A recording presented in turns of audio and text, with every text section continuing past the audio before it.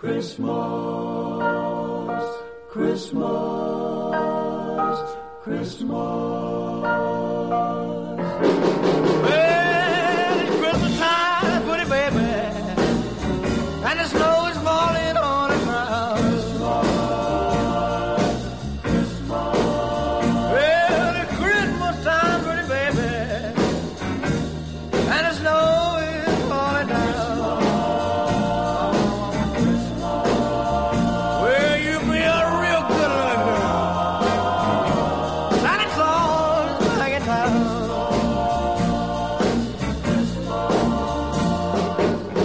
Got no sleigh with reindeer, no sack on my back.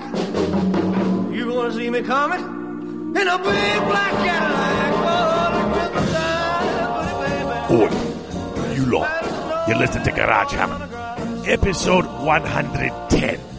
On tonight's episode, the Manlings do not talk about the Nurgles and the Glutkin. Instead, they're doing their year-end wrap-up early. Apparently the fat one doesn't think anything else is coming out and they can just switch it around on you. And anyway, shut it! I'm listening to me show. Welcome to the Garage, you tools. For the next 3 hours or thereabouts, we're going to do the best we can to inform, entertain, and perhaps have a laugh or two along the way. Bringing you top three, bottom three, and everything in between. I'm Chris Yu. And I'm Clarence. And I'm George Bailey. Merry Christmas, everybody.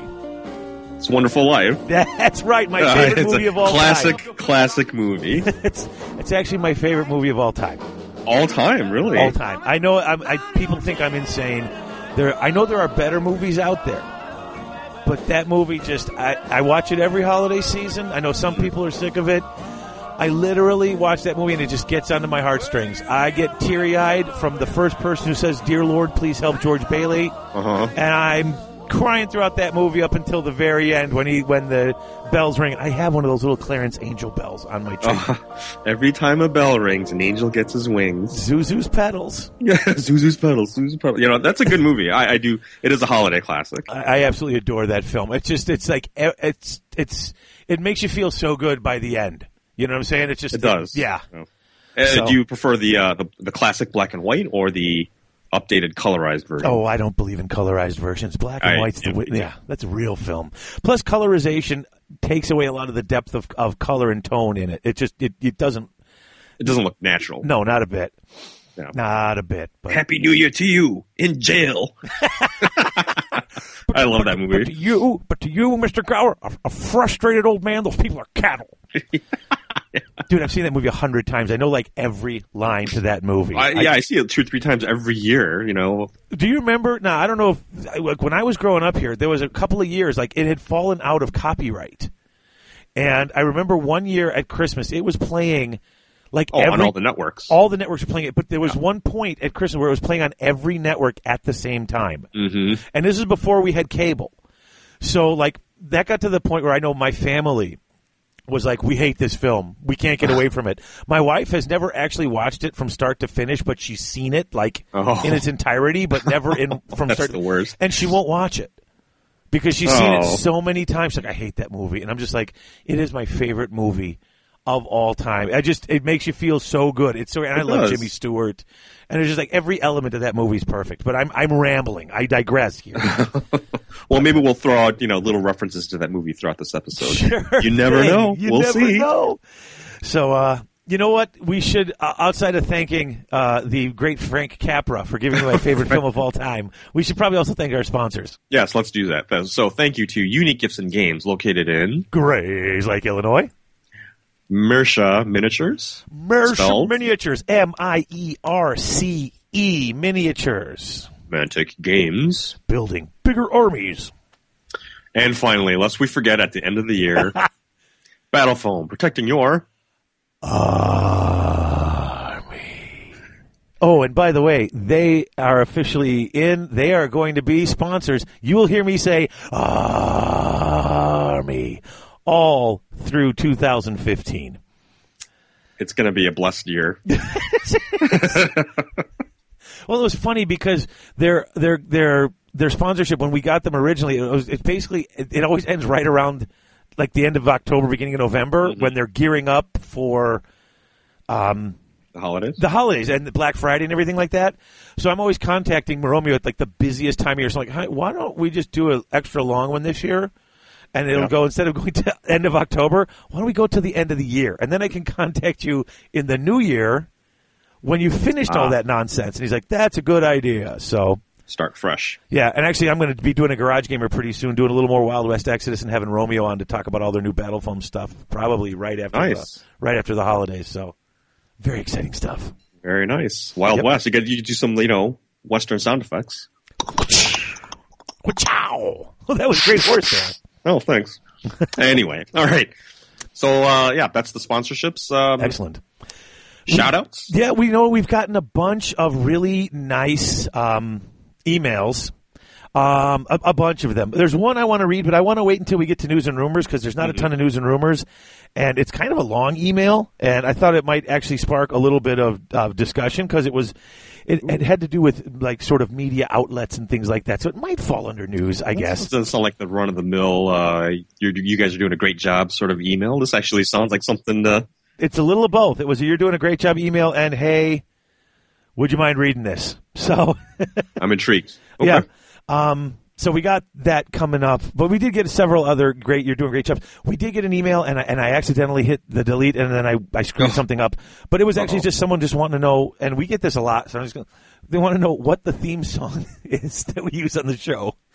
That's Heba Huba Haba. Yeah, the song is called Old Man on the Bridge. By? King Kong. And it's off King Kong. Off of the album of the same name. The album is called Old Man on the Bridge by King Kong. It is the title track. Yes, that's the Heba Hoba Huba Haba song. But enough of that nonsense, because we got voicemail. Yes, voicemail. If someone wanted to leave a voicemail, how could they do that? You can call our phone number. It's 1-757-GH-SHOW-6. 1-757-GH-SHOW-6. But Dave, what about international callers? Oh, I'm glad you asked. International callers, most countries, 001-757-GH-SHOW-6. You can call now. We love getting voicemails. In fact, people apparently are starting to get more and more into sending them. We have like a bajillion this week. A bajillion. Not a literal bajillion. Okay, one of them, guess what, folks? It's a Google continuation Voice. Of the Jake. Oh, Google Voice is back. We're having a Google Voice one because this one is just, oh my goodness. So, but we've got several. Not only does the Jake off continue, but other people, like the friends of the Jakes, are joining the circle. It's a virus that's spreading. Yeah, so it's now the circle is growing larger. It's turning into a circle Jake. All right, here we go with the first of the voicemails. Whoop and boop. Hey, this is Rocky from St. Louis. Jake from California. I hear you're picking on my Jake in St. Louis. I call you out for a grudge match. After Jake's done with you, I'll take the second. There's the first of the voices. I know. Now, and then, so Rocky calls back. This is Rocky from St. Louis again. My phone's working properly this time, I assure you. But Jake from California, if you grudge Jake from St. Louis, you grudge all of us in St. Louis. So we'll get in line to put a stomping on. And yes, I have plenty of stomp and thunder stomp for whatever it is that you play. It's a deal. Anyway, thanks, Dave. Thanks, Chris, for everything that you do for us. I appreciate it. And don't fail your words. So they're throwing down at this point. It's turning into a rumble. It is. When you're a jet all the way from your first cigarette till your last dying day. A little West Side Story in there for you. Yeah, I'm snapping my fingers and I have a pack of cigarettes in my sleeve. If I had that's longer a movie hair, I've never seen.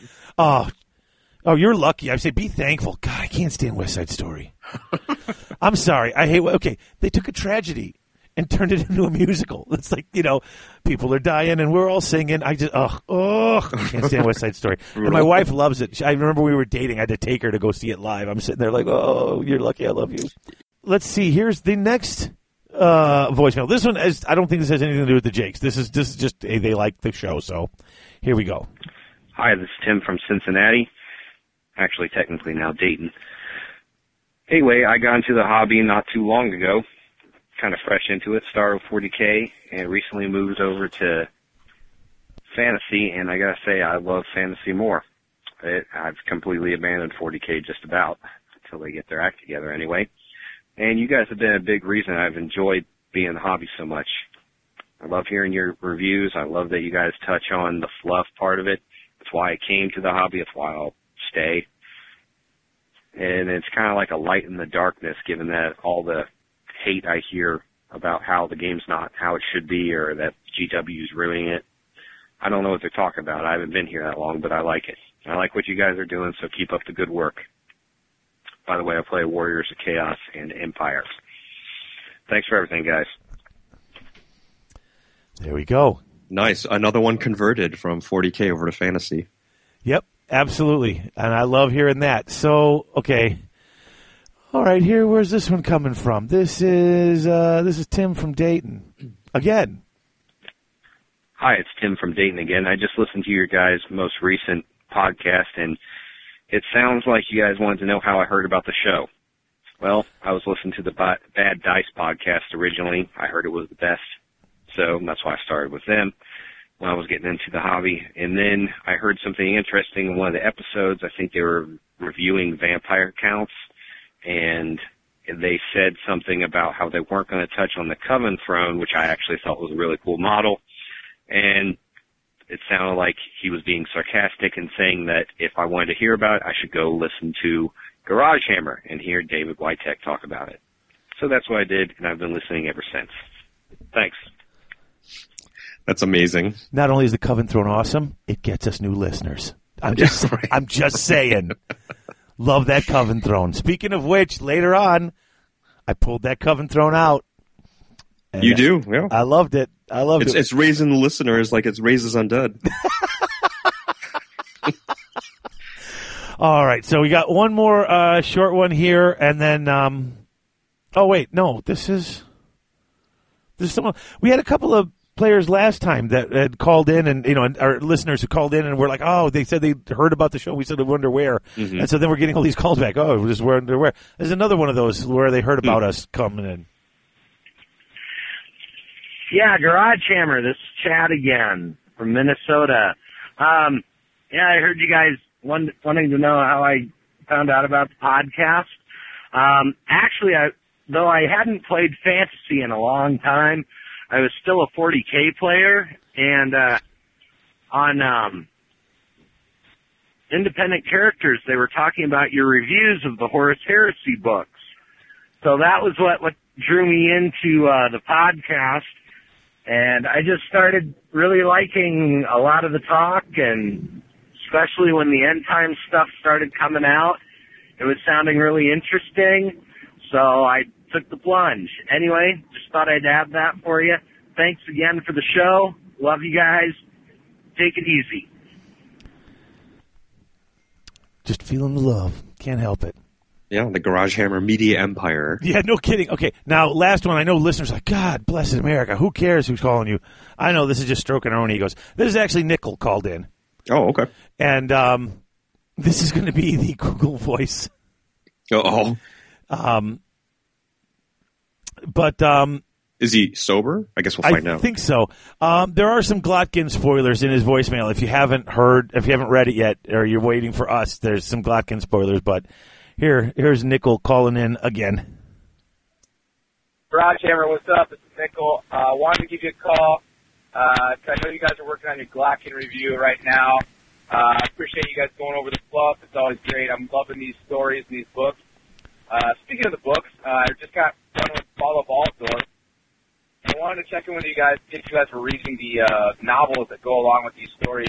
This one was pretty interesting because there's a lot different than the fluff book from the Glotkin.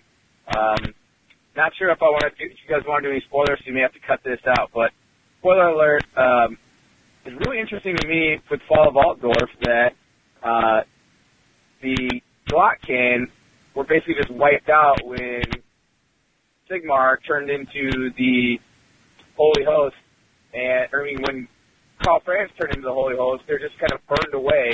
Whereas in the Glock King Fluff, which was sweet, Carl Franz just came after him, took out Girth, took out Otto, and then Ethrock cast that spell to whisk them away.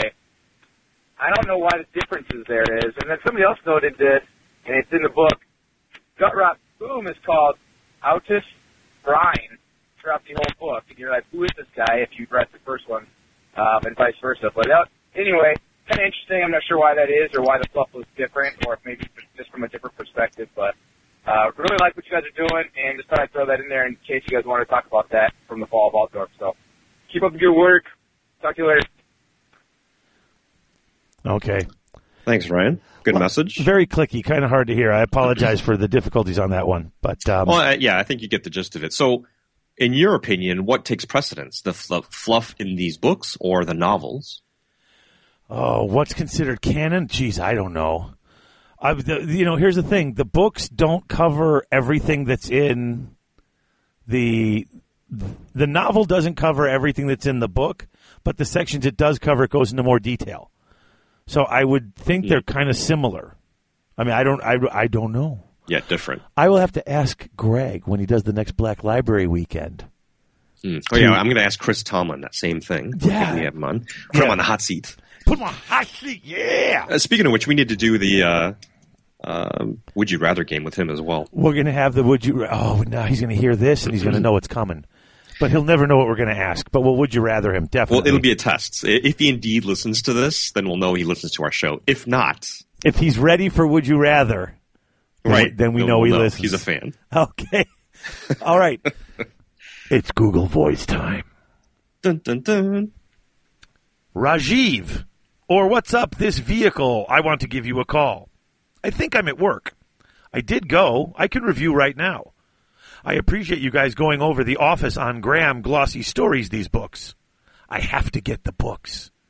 I just got follow-up also. I want to check in with you guys. Take just a reading the not look like a long story.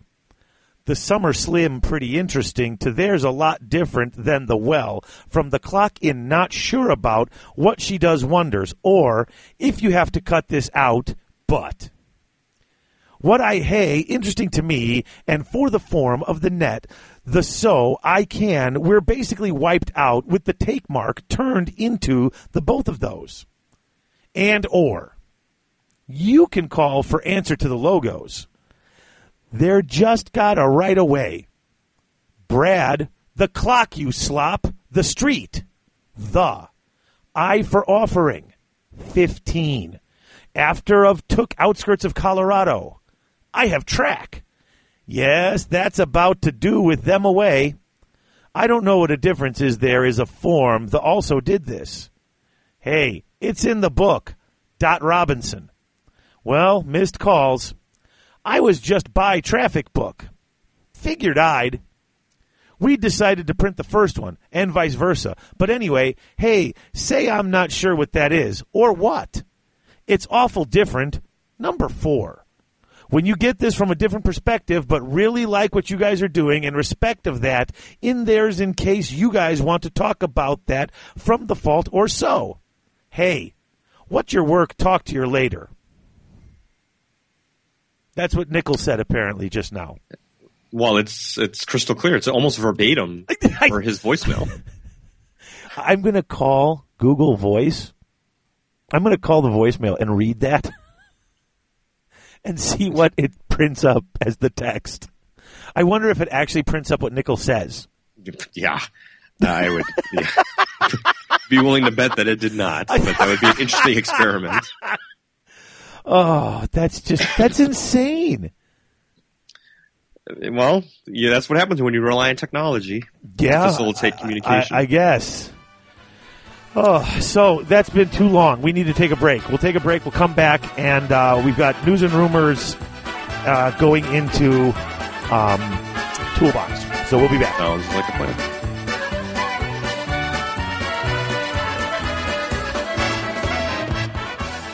You see, George, you really had a wonderful life. Don't you see what a mistake it would be to throw it away?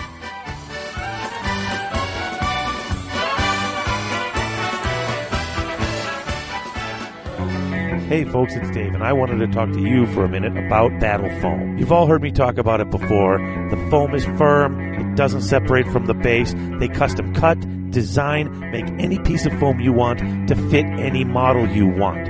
Anytime a new Army comes out, within days, you've got Battle Foam cut and designed to fit those models.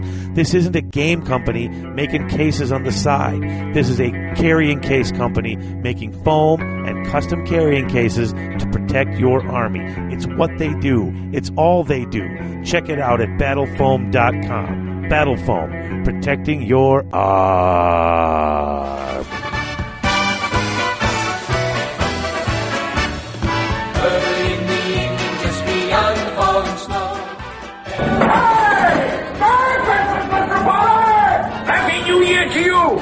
In jail! Go on home, they're waiting for you. And we're back, talking some news and rumors brought to you by The Circle City Circus. Yeah, this one just bubbled up late last night via Twitter. I'm sure you saw it too. The next End Times book is going to be The Skaven. Yes. Due out in January 2nd. Pre-order comes up January 2nd. So January 2nd, sometime around lunchtime, you'll have about 3 minutes to order your book. I wonder what armies that's going to entail. Skaven, I'm guessing orcs and goblins, maybe ogres. I'm excited to see where they go because so far the first 3 books have been obvious. You know what I'm saying? I mean, like the undead, they just put back the undead. Chaos, they just put back chaos. You know, like the way it was. Elves, they just pulled together all the elves. Now you got all these other. I mean, the only other kind of obvious one is Empire, Bretts, and Dwarfs. Right. And then you've got everybody else who kind of defied necessarily being put into a group. Well, typically the Skaven have, in the past, they've manipulated the orcs and goblins to kind of become allies, expendable allies. Well, who hasn't? Right. Well, yeah, exactly. And Skarsnik of the Goblins has done the same thing of the Skaven, so I could see some interplay there. Yeah, dude, that would be, especially you get Headtaker in there too, because he's a maniac. Yeah, so that'll be interesting to see how things turn out there. And who knows what they're going to do with the rules? Like, the rule book. Every iteration of the rule book, it's just like things are spinning more and more out of control. From a fluff perspective, the last time we read about the Skaven, didn't the horned rat actually physically manifest himself at the council's table? Yep, he wiped out the Elder Greyseer and then disappeared. And basically said, get the ball rolling, and now stuff's happening. So that is pretty cool. Yeah, that's pretty exciting. I want to see if Thanquol gets that seat, too. Because, Greyseer Thanquol, he's the one really well-known Greyseer, that's always scheming for that seat. And that guy was constantly threatening to kill him because he knows Thanquol is close to getting the job. That's interesting to see what happens there. Looking forward to it. And, yeah, they're coming up Fast and Furious again, yet again, January 2nd, right around the corner. It'll probably be, I hear there's a 5th book rumored to come out even after this one. Well, yeah. They've got to have a book where Archaon eventually has to show up. If this is, I'm guessing this next book is focusing on all the other stuff that's going on outside of this main conflict between Chaos and the Empire. And the forces of man and the forces of the undead. We're just going to have Glotkin out, and we're going to put that out on the 25th, and like 2 weeks later, the 4th book's coming out. And we still have Kane to cover in between there. Yeah, I'm glad we're not rushing it. I'm glad we're just, getting it read and soaking it in and not worrying about that, because, dude, I still got to read Kane. It is a lot of reading, and to take notes and to do the show justice. Yeah. It's quite a bit of work. And Tomlin's already booked for Kane. Well, he's like, I want in. Well, okay. Heck, you know what? Hey, shout out again to Chris Tomlin if he listens. That Nagash episode that he was on is the most downloaded show we've ever had. Oh, nice. It's getting every day I see the updates from the numbers, and we're getting close to hitting like 5 figures on that episode. Oh, geez. That's great. Good to hear. That's pretty cool for us, It passed up the former longtime holder, the Ben Curry Dark Elf episode. So, heading into new territory then. Yeah. Tomlin did a good job, and Nagash was really good, and so we'll see how Glotkin does. So that's about it, really, for news and rumors. But I did get this email that I wanted to talk about. Oh, yeah. So let's do that. this real quick. It's from a guy named Dennis Krantz. And I'm going to read it. Hello, my name's Dennis Krantz, and I hail from Norska, Sweden. I have a concern that I want to voice with you, and I hope you can find time to read this letter and maybe discuss it with your fellow gamers or podcasters. So my concern is about army discrimination in Warhammer. You see, like you, I'm a dwarf player at heart. I love the looks, the play style, like waves breaking against a mountain, and the fluff. However, playing my dwarfs fills me with a sense of guilt or a foreboding sense of drama. And here's his example. As a dwarf player, I find it hard to find opponents willing to play against me. Numerous times I'm reduced to watch other people playing at club night because of my army choice. My opponents don't want to face a, quote, gunline army with their elves. More than half the players play some kind of elf army in my gaming club. Even though my club list is roughly a block of Longbeards with Strollas, a block of Slayers with Strollas, a couple units of Miners, a block of Hammers with Strollas, and Strollas is the vanguarding rune. 1 cannon, 1 organ gun, and 2 units of 8 Rangers. So, by his count, that's not a lot of shots being taken. Give or take any eventual gyrocopters, he works into the list. The complaints of my army being static also isn't true, yet I still suffer from this stigma, this label that comes with an army of my choice. Even if my opponent's army has dwarfs in his front, flanks, and back by turn 2, I'm still said that I'm a slow army. Why, just the other week, an opponent declined a pickup game on the basis that dwarfs are just a gunline army, yet then he played a wood elf army that had 6 units of 12 core archers with true flight that just backed away the whole game and took off his entire Empire army by turn 4. The comment after the game was, wow, wood elves are good, I should get some. So I had some discussion with a couple of my friends as to why some armies are scorned and others are universally praised. In that group discussion, there was about 5 people, and all of them mentioned podcasts had influenced their opinions about armies in Warhammer. People like Ben Curry from Bad Dice, Dan Heelan from Heelanhammer, and Chris Yu were mentioned as the source of their opinions. Ouch. Whether it was dwarfs are boring or warriors require no skill. Oh, man. Surely, if it's all good old-fashioned trash talk amongst friendly gamers, I said, but then I started to think, if Warhammer podcasts actually have that kind of power over people's opinions. There's a saying, if you tell someone they're worthless long enough, they'll start to believe you.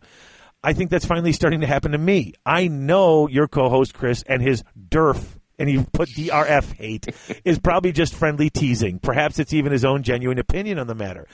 But with so many people listening, it takes a few people who spread their dislike for an army as a mantra and eventually could shape public opinion. Should podcasts take a more positive tone, despite their personal dislikes, or would that feel like the sword of Damocles above their head, making them weigh every word they say? I honestly don't know. And it's just not the outright dislike for dwarfs I'm concerned about. It's the fact that we tend to be forgotten, like when Heelanhammer talked about countering Warriors of Chaos in the 2 latest podcasts. Magic and shooting was thrown out a lot. Well, my army can only do one of those things, and usually it gets restricted in some way, either by comp or just for me to get a game, self-comp. We don't have magic. We don't have fast-moving shooting or combat. I'm supposed to get my Movement 3 Slayer character to run in circles trying to catch chimeras or dragons in the hope that I catch one and kill it before it thunderstomps me? It feels like a battle I can't win. I have to comp myself in order to appease my opponent enough to get in a game. Now, an argument can be made that you're responsible for your own fun, but no matter how much I love my army, I can't have fun when I look across the table and see my opponent sigh or look distracted by things he would rather do. Because of this, I've taken up other armies. I have my first army, a Warriors of Chaos force with models from the early 90s. I have a Vampire Counts army, a Tomb King's army, and an Orc and Goblin army. With any of the other armies, I can always get a pickup game at the club, no matter the list I bring. It just stings a bit to go to the cabinet, look at my army for the evening, and I pull out my Tomb Kings and glance over to see the dust that has settled over my beloved dwarfs. Anyway, this letter's going on long enough, but I'd appreciate it if you could take the time to respond or maybe even bring it up on an episode. I will end off with the mandatory brown-nosing by saying I love your podcast. Consider it the most professional one, along with Heelanhammer. Gotta say, you should bring back Google Translate for voicemail. And I came, yo. Keep up the good work. So, what was his name? What was his name again? His name was Dennis Krantz. Dennis. Okay. Well, thank you, Dennis. That was a very heartfelt, well-written email, and you bring up a lot of interesting issues. Yeah, and that's why I wanted to bring it up because I mean, he's I don't think I've never really thought that our show or any of these shows would influence people's opinion of an Army that much. But I mean, his gaming group actually said that shows. Well, if they're putting me in the same group of people, with as Ben and Dan Heelan, and not for a positive thing, for a negative thing, for influencing people to not like an army, not like playing a particular army. I'll take some onus of that. I didn't think that would have, my joking as such would have such an effect. Well, you said last night to me, because we were actually joking around about, not last night, Friday night, we were playing a game. Yeah. And I had said how I got this letter and people didn't want to play as dwarfs. And as you put it, you love playing against dwarfs because killing dwarfs is the most fun of killing against any army. It is. That's how I think about it. It is very satisfying to kill models and crush, a dwarf lord. Whether it's an Arachnarok poison surge to kill a dwarf lord, yep. Which I think I did to you one time. That yes, is very satisfying. And that's what I would say. Or drop a rock on a BSB who fails his ward save. That too. Yeah.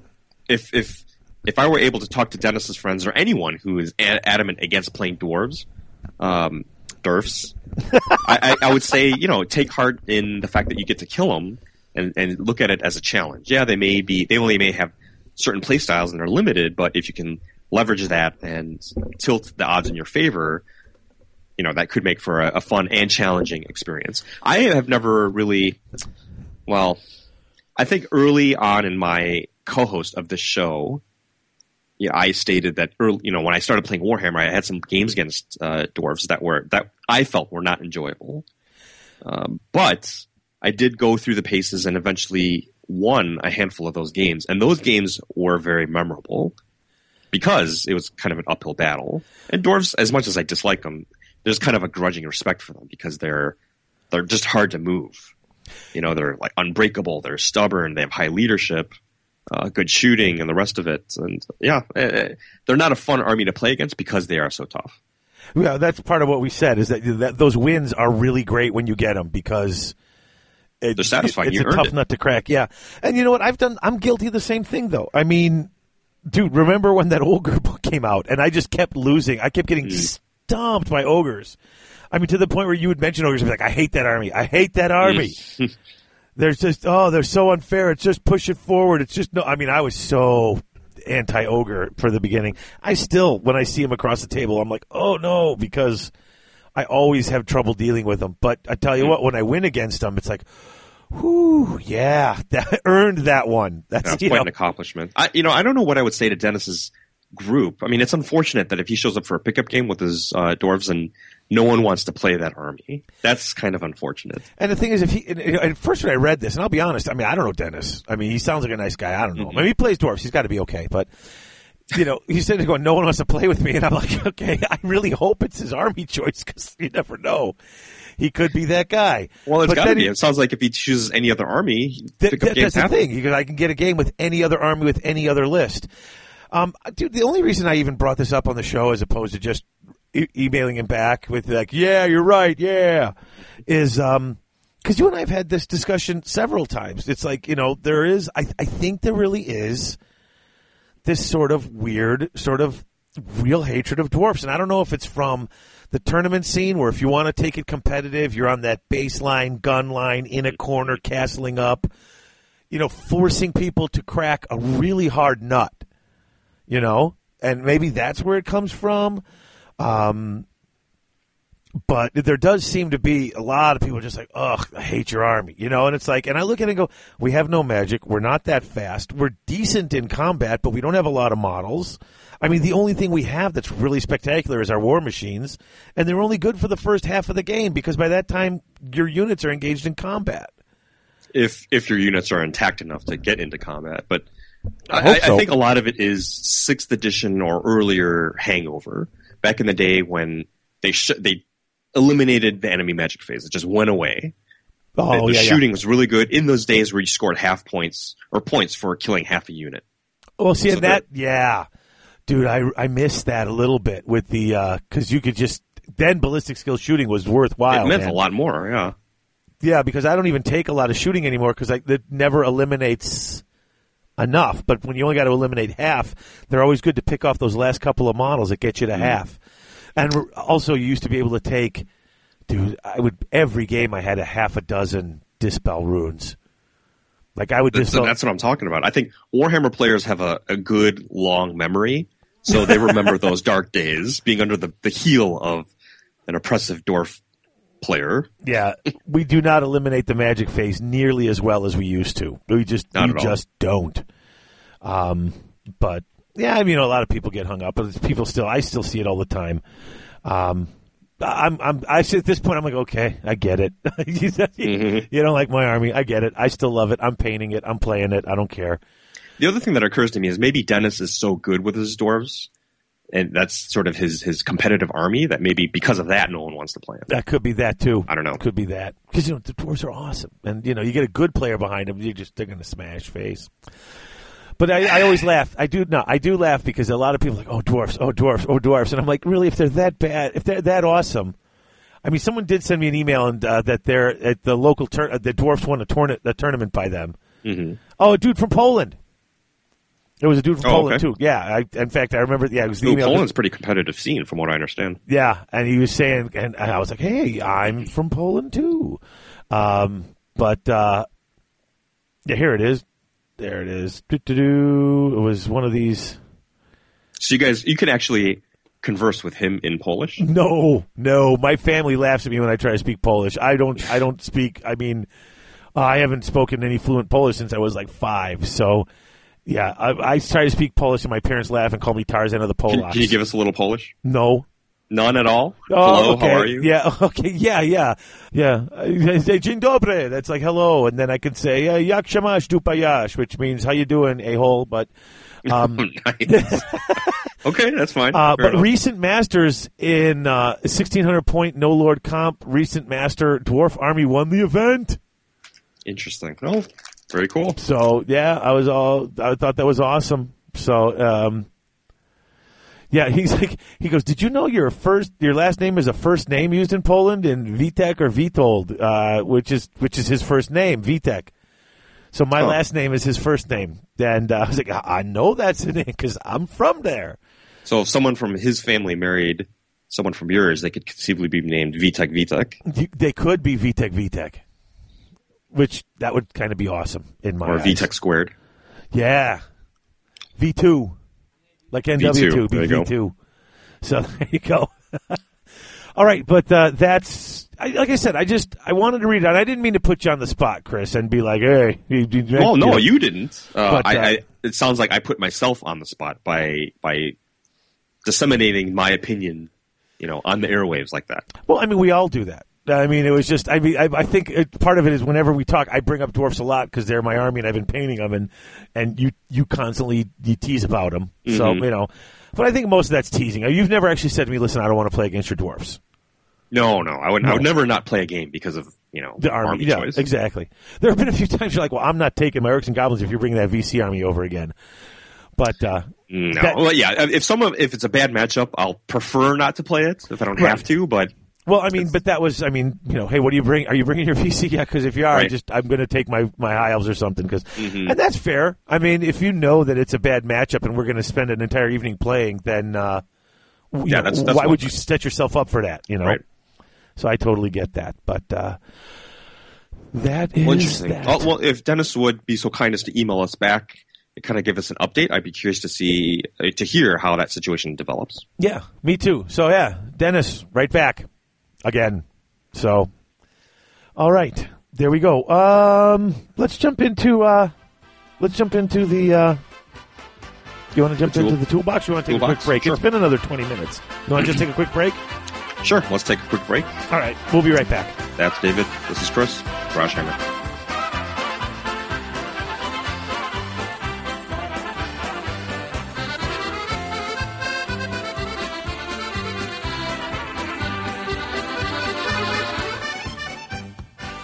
It's a good face. I like it. I like George Bailey.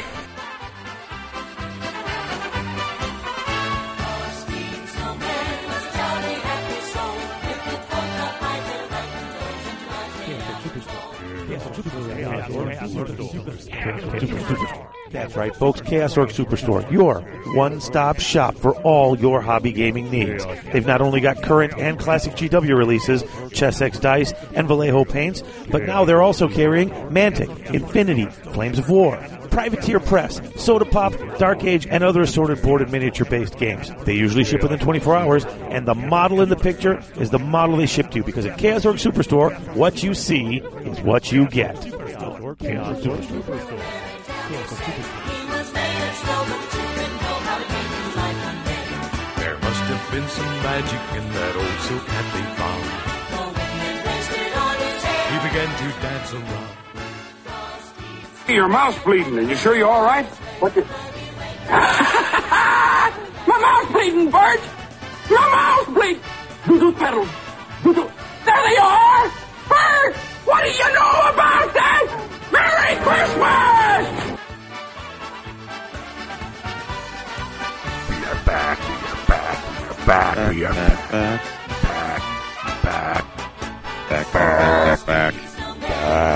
Protecting your back. Sorry. If you couldn't tell, we are back. Talking some toolbox brought to you by Chaos Orc Superstore. So, what have you been doing? You've been doing your notes on Glotkin, haven't you? I have. I'm still plugging away on the final chapter of Glotkin. Yeah, I've got those done. I'm flipping through Kane, and okay, since you're the elf player, and we're taking turns on chapter notes, I'll let you pick the chapters. Oh wow! But I'm saying, well, if we're going to split them up, you have two options. You can pick your favorites, or you can pick the shortest.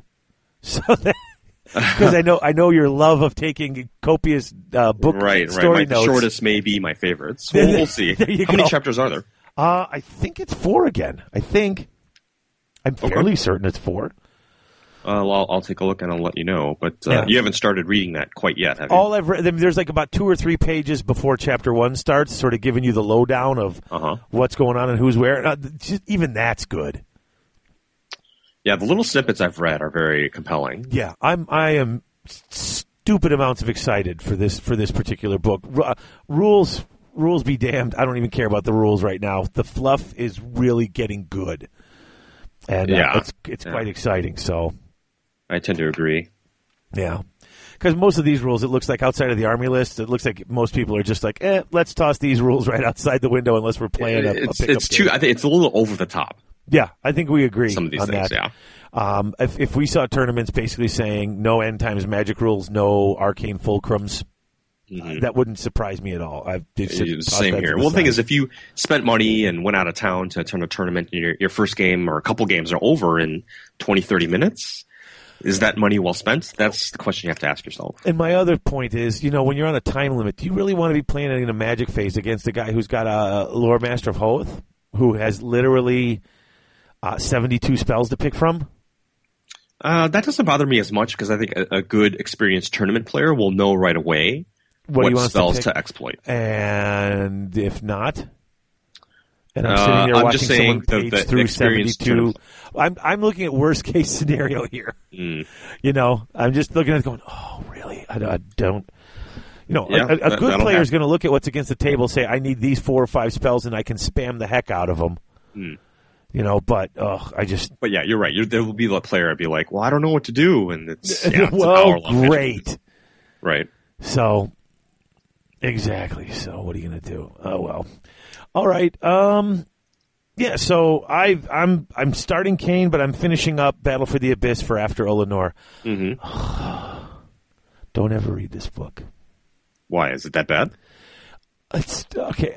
The first time I read it, I was so in love with Horus Heresy stuff. I was just reading all the books, and I had no idea what the fluff was like. So everything was new and exciting, and I kind of enjoyed it. And I'm reading it now, and it's just it's every character is a stereotype in the story. You sound like a kid who has a new girlfriend that was all like exciting and new at the beginning, and now you're just sick of her. The thing is, I really enjoy, and I want to get to the next book. I know the next book's good.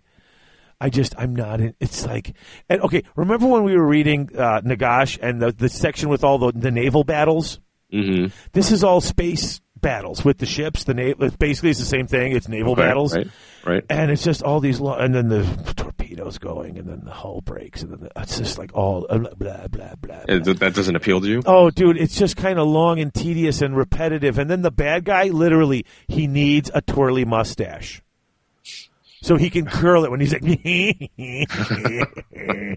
But I digress. It's kind of painful. It's the first time that I'm going back and reading one of these going, oh dear Lord. Like, seriously, we haven't put out an episode for a new book since like the end of summer and neither Greg, Greg's reading other stuff. Any other book that comes in the way, it's like, oh, I got to read this first. Right. So, well, for David and Greg's glowing review of Battle of the Abyss, tune into After Eleanor. It may not be glowing, but it will be honest and it will be interesting. It may or even be glowing from the radiation from all those torpedoes going off. No, no kidding. Anyway, so that's it for the reading. Unless you count Audible, in which case I've been doing, I'm finishing off all my Larry Correia books, the Dead Six books, and Harrison just started reading Interview with a Vampire, so I got my extra credit and I downloaded that. I haven't read that book in like 25 years. I've never read it. Oh, I love it. I haven't read it in it's been like 20 years since I read it. And so I downloaded the book for Harrison, and since it was sitting there and I had nothing to listen to, I started listening to it again. I totally got wrapped up. I forgot how good that was. We should make a new segment. That's the listening segment. The listening segment. I listened to this book. Mm-hmm. It is good. I like it. So I guess let's just move along then. Let's keep trugging along. Your hobby. Working on my Demons of Slaanesh, and they are all magnetized. That's I'm awesome. just waiting for the my Keeper of Secrets model that sort of, we call her the boob lady from the Mirsha miniatures. That's, I guess, in transit. Euryalea, Queen of Caris. Yes. But, yes, she's in, it says it was dispatched Royal International Airmail on December 5th. Nice. So I am very excited to see when that comes in. And, hey, thanks to Tim and the guys at Mirsha Miniatures, because you got a couple of things that you've picked up. I've picked up a couple of really cool models. But we've got the quick start rule books coming. And so we're going to play a couple of games and feature that on Garage Gamer. Yes, you'll be on a Garage Gamer finally. But so we got a couple of small starter little sets to get things rolling and get that. And then Tim's going to come on too. Oh, cool. So yeah, once we get the games in and we want to bring up the Garage Gamer, he's going to come on because they got more Kickstarter stuff going too. So we're going to get those games in and have him in. So I'm excited. Very cool. Yeah. So still working on the Slaanesh Demons. I'm really enjoying the Horde's Legion of Everblight models for my Slaanesh army. There are a couple of models that I used for Heralds are something called Spell Martyrs. They're these guys that like, their chest is bursting open and their arms are kind of almost like a crucifixion type pose. Okay. And they're kind of floating in the air. It's really dynamic. Models? I don't know if I've seen those models. I'll show them to you next time I'm over. It's a really dynamic, dramatic type of pose. Cool. So I'm going to use those for Heralds. And for my BSB, I might use the same model but have like a spirit host or something bursting from that chest. Oh, I see what you're saying. So you got the Heralds and then the one got the big okay, cool. Yeah. Very cool. We'll see how that turns out. Otherwise, by the way, if you're going to pick up some Spirit Hosts, then you obviously don't need 3 sets of Spirit Hosts for one model. If you have the other 2, I'll go in on a box with you. Maybe I think the box that I have, usually there are 3 to a base, right? And it does it come with? Well, each one there's like there's very specific parts. They have to be built a very specific way. But if you take the parts to put together one, I'm just saying, if you have the other 2 bases worth left and you're not using them, I'll give you the money for them. That way you don't go to waste. They've all been used. They're all wow. just, individual ones put on 20 mil squares. Oh, so I have cool. like 8 or 10 of them. Oh, nice. So what are you using those for then? Oh, those will be the Furies. Oh, cool. Yeah, the Chaos Furies. Oh, nice. I didn't. Oh, that's right. That's right. You did show me the picture. Oh, okay. Yeah. So, well, then forget it then. No, that's okay. I appreciate the offer. And then lastly, working on the Fiends, still using those Horde's Legions of Everblight models. And there's a number of different models that I've used for my Fiends, whether it's the Carnivean, and there's the Terra War beast in there. They're very kind of snake-like and dragon-like. Right. To match that Archangel. So those are all, I had to strip those, pull them apart, and then put them back together. And I hate that part. Stripping models of paint is the worst. Yes. Well, I bought that simple green. I just throw them in there for a couple of 2-3 days, and then a toothbrush gets most everything off. That's exactly what I did. But you never get, you have to, I take an X-Acto knife after that, and I have to pick out all the little nooks and crannies. Oh, yeah. Because the simple green, although it's good, it doesn't get every last bit out. I see what you're saying. Yeah, if I get that, I just throw them back in. Like I get the 95% off, I throw them back in, and usually you've dug down to that bit, it'll get it to it. Or you could just take an X-Acto knife and scrape them. Ugh. Yeah, I feel like a dentist, picking away at the plaque. You'll be a dentist. You have a habit for causing things pain. What's that from? Did you get the reference? I think I missed that movie. Oh, Little Shop of Horrors. That was going to be my first guess. Honestly? Yeah. Cool. You would have got it. See, you should. Well, one of the movie has a dentist that sings. Well, there you go. That's why I said. Did you know it? Right. Let's go with your instincts, boy. Yeah. So that's it for my hobby. How about you? I've been doing actually. For as little as I've gotten done, I've been doing quite a lot. It seems. Okay. I picked up. I have a second. A Great Unclean one, the little tiny Great Unclean one, and I've been looking at online. A lot of people are selling them, the metal ones, for like on like eBay and stuff for like $20. So I've been slowly but quietly, and I've got a couple of bucks. I'll pick one up, from someone who's selling them if I can get it on the cheap. And when I finally get around to building this Nurgle army, I'm going to try to customize a base and put them on the same, because those Nurgle. What are the really good things that the Beasts of Beasts Nurgle? of Nurgle. They're on like 40s, aren't they? I would imagine, I think they're on 40s. Yeah, I think they're on 40s. I'm trying to get the Great Unclean ones onto 40s, like just to adjust, and use those as the beasts. And then I want to get like a really good, like a good model. Like I've got, my Mersha miniature I got was the Nahorberhoth, the Prince of Flies, which looks like, it's one of those giant models, 6 inches tall jobbers. Mm-hmm. But it looks very similar to a Plague Bearer instead of a Great Unclean, like the big fat one. There's got long bandy legs with the one eyeball and a horn growing out of his head and the guts pouring out the stomach.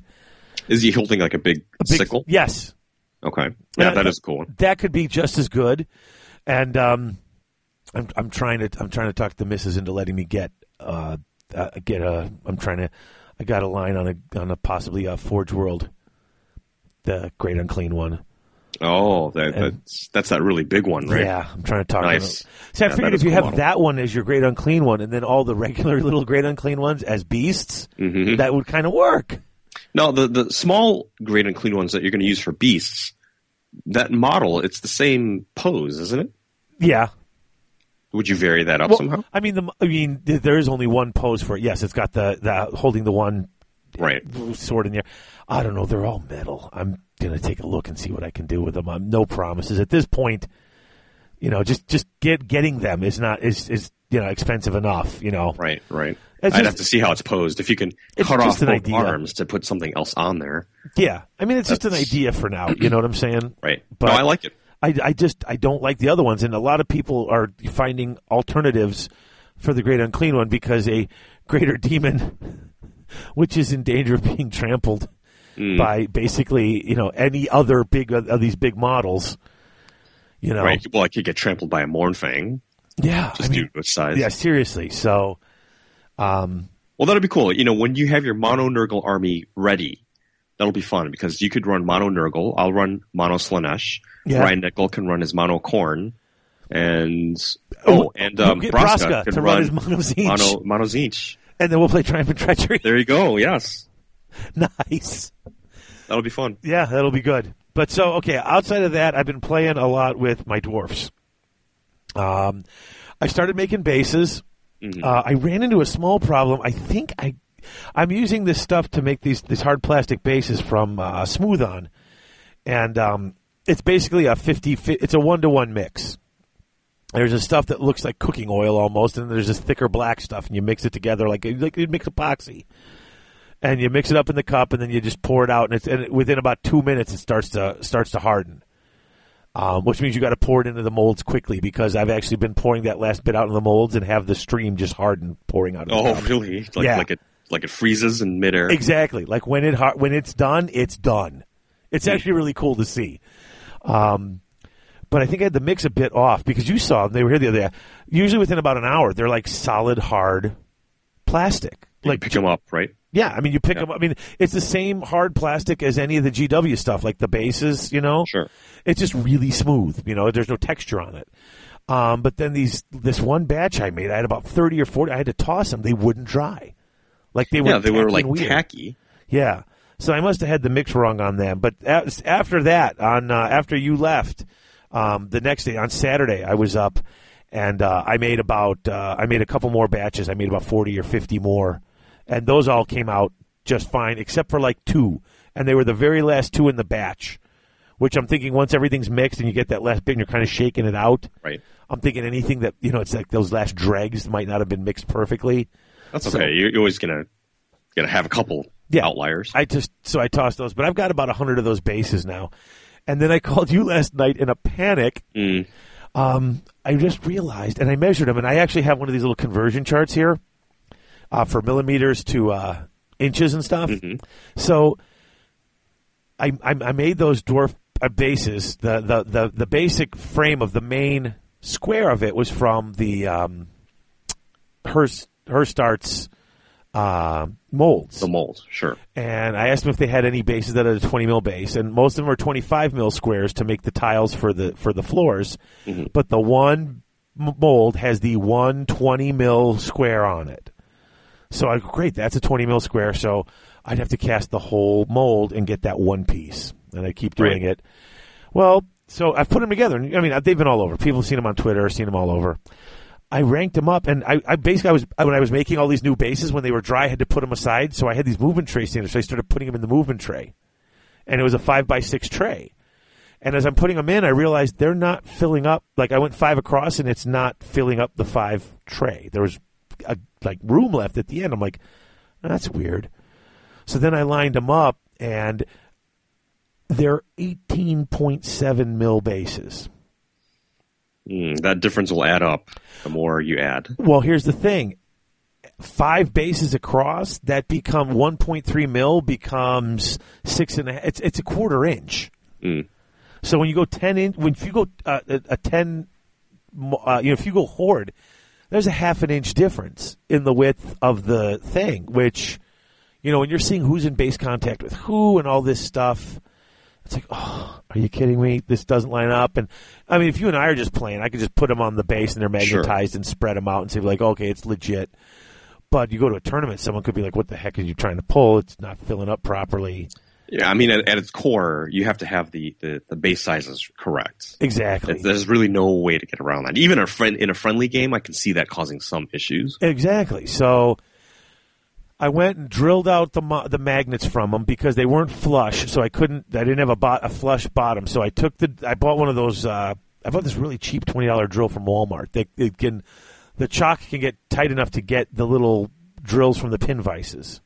Yeah, I've never seen that. Tom McClure was actually telling me about that, and I think he might have told you. Yeah, and I actually talked to Domus. I'm like, hey, give me McClure's number, and I called McClure, and I'm like, what do you use? And he's like, it's just this. It's like the cheapest drill they have at Walmart. And I looked around, it was $20. He goes, just make sure that the chock can close almost to completely closed, and that's what I got. Yeah, that is handy. So I'm gonna have to get one of those too. Yeah, I just drilled all these little holes around each magnet, and then stuck my cutters in there and sort of scraped around and popped all the little spots in between the holes, popped the magnets out, and then I glued them on the 20 mil bases. So they'll be a little higher.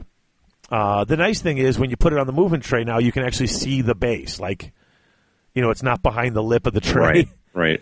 But yeah, so that'll space them out a little bit. There'll be slight gaps. I'm wondering if I should paint the bottom edges of the base. Like I was just going to leave them black or just paint them black. But I'm wondering if I should go gray or maybe even get a little sponge and do a little stipple so it has a bit of a stone look to it. Any of those options I think could look good. I don't think there's a wrong answer there. I don't want to get penalized for having black edges on my bases. The base edge doesn't match your base.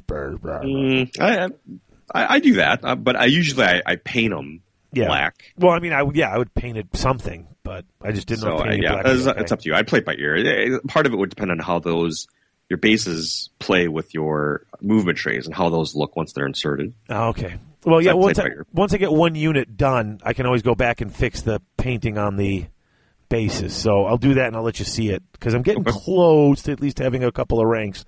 I do have 20 of them now that have their beards done. Mm-hmm. Between the first 3 White Dwarfs that all featured dwarves, and I bought the downloadable Citadel Miniatures, How to Paint Dwarves, I've got 7 color patterns for dwarf beards. And so that's a lot of different dwarf beards. I've been using them all. In fact, what I did was I went through, and if any of them looked too similar, I would just go and grab another shade off of that and just, do one more little highlight. So I've got some black beards, some brown beards, some blonde beards, some, so just got a whole bunch of different colors with different shades and stuff. So like when they rank up, it's not all that, even though the poses are pretty much the same. You know what I'm saying? And some variation. Natural variation as it would occur in real life is a good thing. And I like that you're doing that, because way back when I painted my high elves, I had no idea what to do with the hair. Like, okay, well, all these guys are just going to be blonde. Yeah.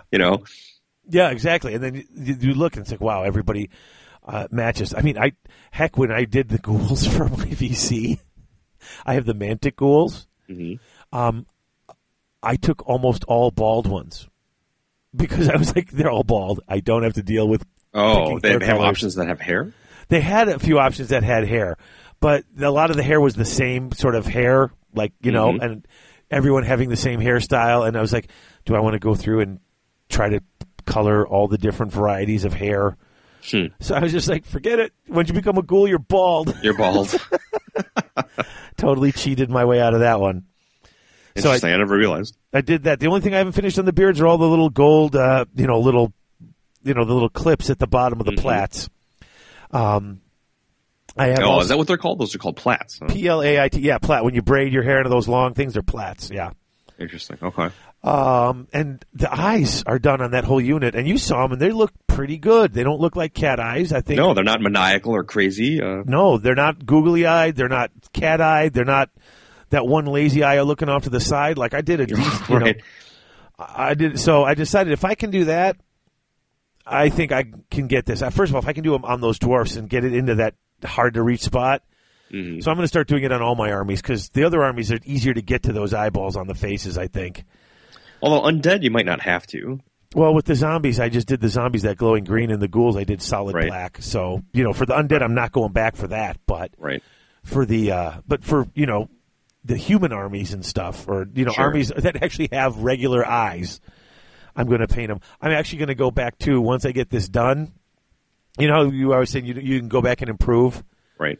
I'm going to get everything done, but then I'm going to go back and I'm going to do the gems on all these things, too. Like, I'm not going back to do them right now because I want to get the units done, but I am going to go back and pick out all the gems and paint all the gems and put them with the little highlights and the dots of colors in there. I'll be curious to see how those look. Yeah, well... Because really the gem is like the crowning achievement for your miniature. I find that once you do the gems, it really pulls everything together and it pops. Yeah, and that's what I'm kind of hoping. I mean, I've got the metal with the blue and the white. So if I can get a couple of like green gems in there, just to get a little bit of, or some red gems in there, just to get that little color variation, I think it'll pop really nice. But if I can do eyeballs, I can do gems. I don't know if I would agree with that statement necessarily. Gems, I think, are harder than eyeballs. But I can give them at least a try. I mean, those. Oh, those definitely. eyes are you tough. should definitely do it. I'm not saying that you shouldn't, but it is a different challenge. It's more. There's a few more, in my experience, a few more steps involved with pulling off the gems versus the eyeballs. Well, I'm definitely going to give it a try at the very least, because this is turning out to be the best army I've ever painted. It's slow moving, but it's moving, and it's coming out pretty nice. True to dwarf fluff. That's not a knock. That's just an observation. And you know what? If I decide I don't like one, I will just I will strip and then dismantle the model and start. Right, just blow it up and start all over again. Exactly. So that's it for my work, though.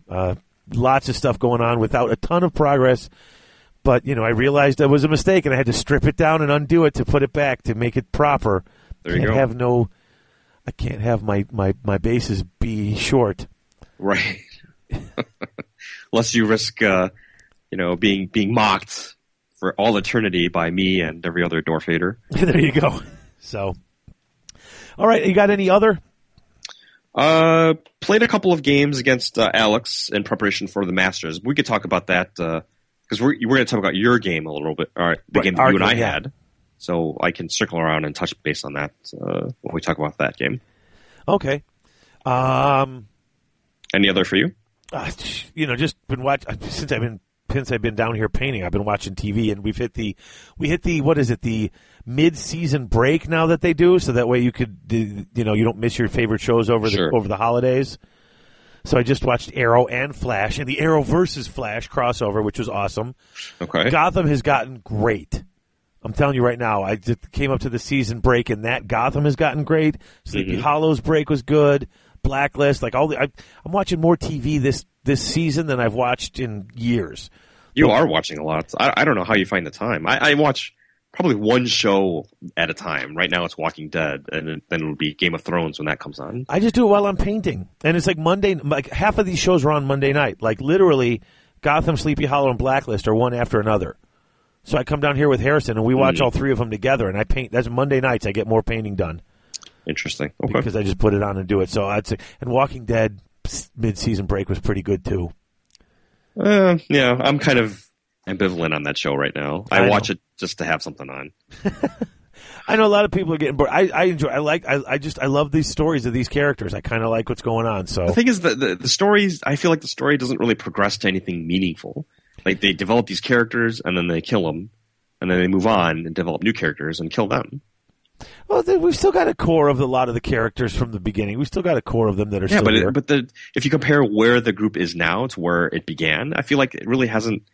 They haven't really gone anywhere. They haven't really done anything. They've killed off this group, or they've melded with that group, and that's about it. Well, that's kind of what it is, though. I mean, it's a character study. I mean, there's not much to do. It's hard to rebuild society when you're going to get a herd of thousands of zombies walk through and destroy everything you've built.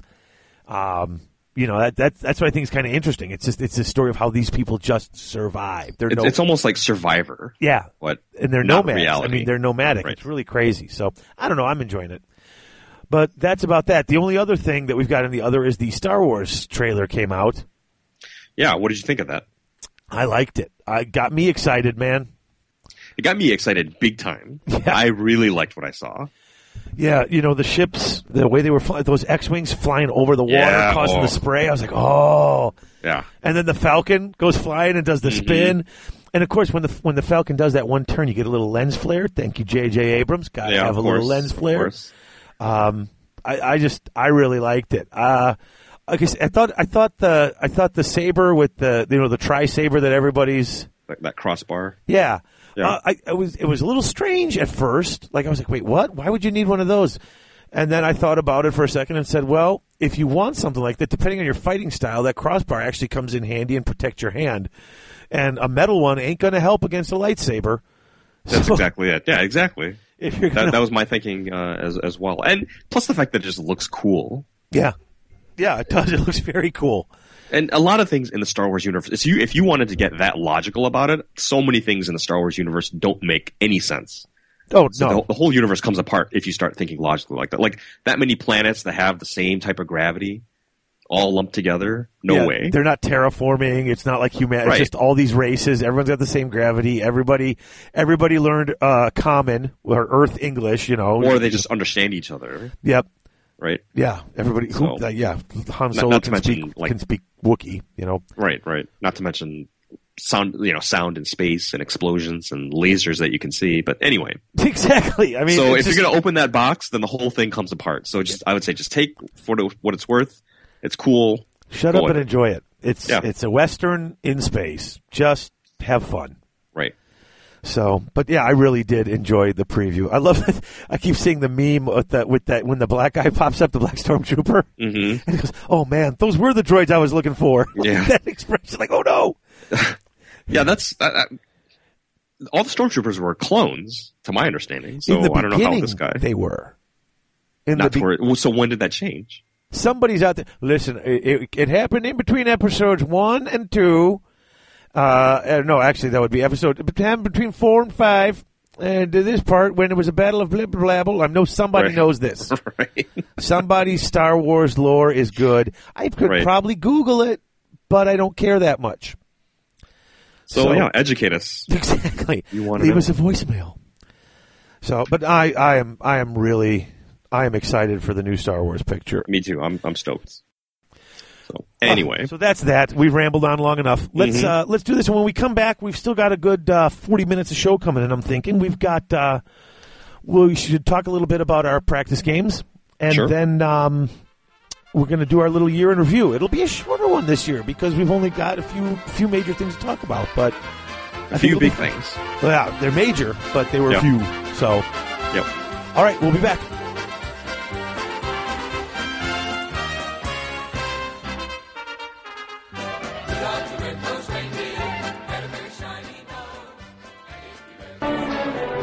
Clarence! Clarence! Help me, Clarence! Get me back! Get me back! I don't care what happens to me! Get me back to my wife and kids! Help me, Clarence, please! Please! I want to live again! I want to live again!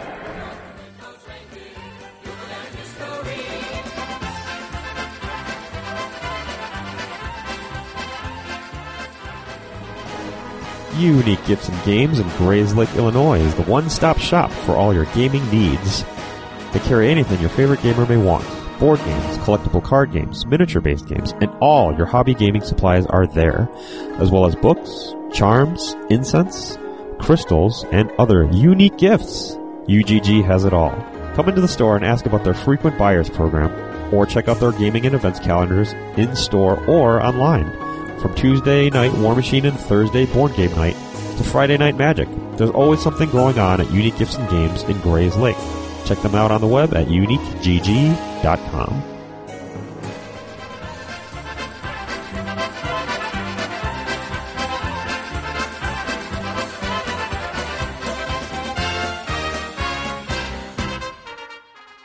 A toast to my big brother George, the richest man in town.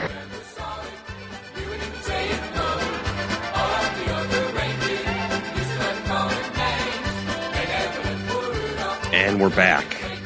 Talking some Warhammer on Garage Hammer. Oh, yeah. It's about time we talk some more Hammer. So we played a game. Yeah. Haven't played one in a while. It was nice to sit down and push some miles around the table. Mm-hmm. Little Wapaka practice. Yeah, 2,000 points. It was interesting. We rolled up a played your non-Man of BC. Intrigue scenario just because the Man of Intrigue stuff was a little complex and Right. we didn't want to take all night figuring that stuff out. So Mm-hmm. So really the objective of the game was to destroy the other person's biggest point unit. yeah, well, that was the bonus objective. The It was bonus basically, objective, a straight up. It was a meeting engagement, so it was the Mm-hmm. diagonal deployment, and it's a regular game except that one bonus point was kill the Destroy highest the other, point. yeah. Your highest point unit was your unit of 29 Graveguard, Yes, and mine was the unit horde of Savage Orcs with all your characters in 34 Savage Orc Biggins. Which, given the army list, I think you were going to have, unless your Graveguard got in base contact with my Savages, I think you were going to have a hard time getting that unit. I didn't think I was, dude, and I didn't think I wanted them in base contact with your Savages. With all your attacks at strength Yeah, going 5 first, on the yeah. strength 5 on the first turn. attack, that negates my armor save. I mean, how many attacks do you wind up getting? I mean, seriously. Oh, in gosh, a horde, that's you would have had like 20, 30, 40 attacks plus characters. Right. And they'd be poison, because I have the poison banner in there. And your weapon skill would give you hitting 4. on 3s. Yeah. Yeah. So you get about 30-some hits. Right. Well, I was concerned about your Vampire Blender guy, because he was in that unit, and I know you had tooled him up pretty good. Yeah. And that guy can single-handedly turn the combat. He can do a lot, but still. And you were rolling those 5-up saves like you were unconscious for a while there. But that unit's always tough to break. I know you always are like, well, it's not that bad, but I mean that's the Well, it's the Savage Orc, you mean? Yeah. The key is that's the Ringer Gate unit.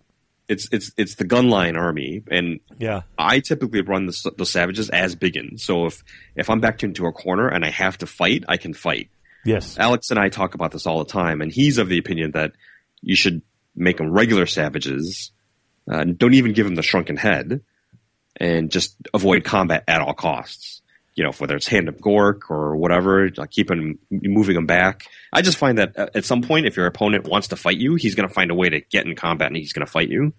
Why would you want to avoid combat at all costs? I just don't understand why you would make your biggest unit and make sure it never sees combat. I mean, his thinking is that you eke out your win by the smallest of margins if needed, just by 100 points or whatever, just strictly by shooting and magic. Because the orcs typically can't fight.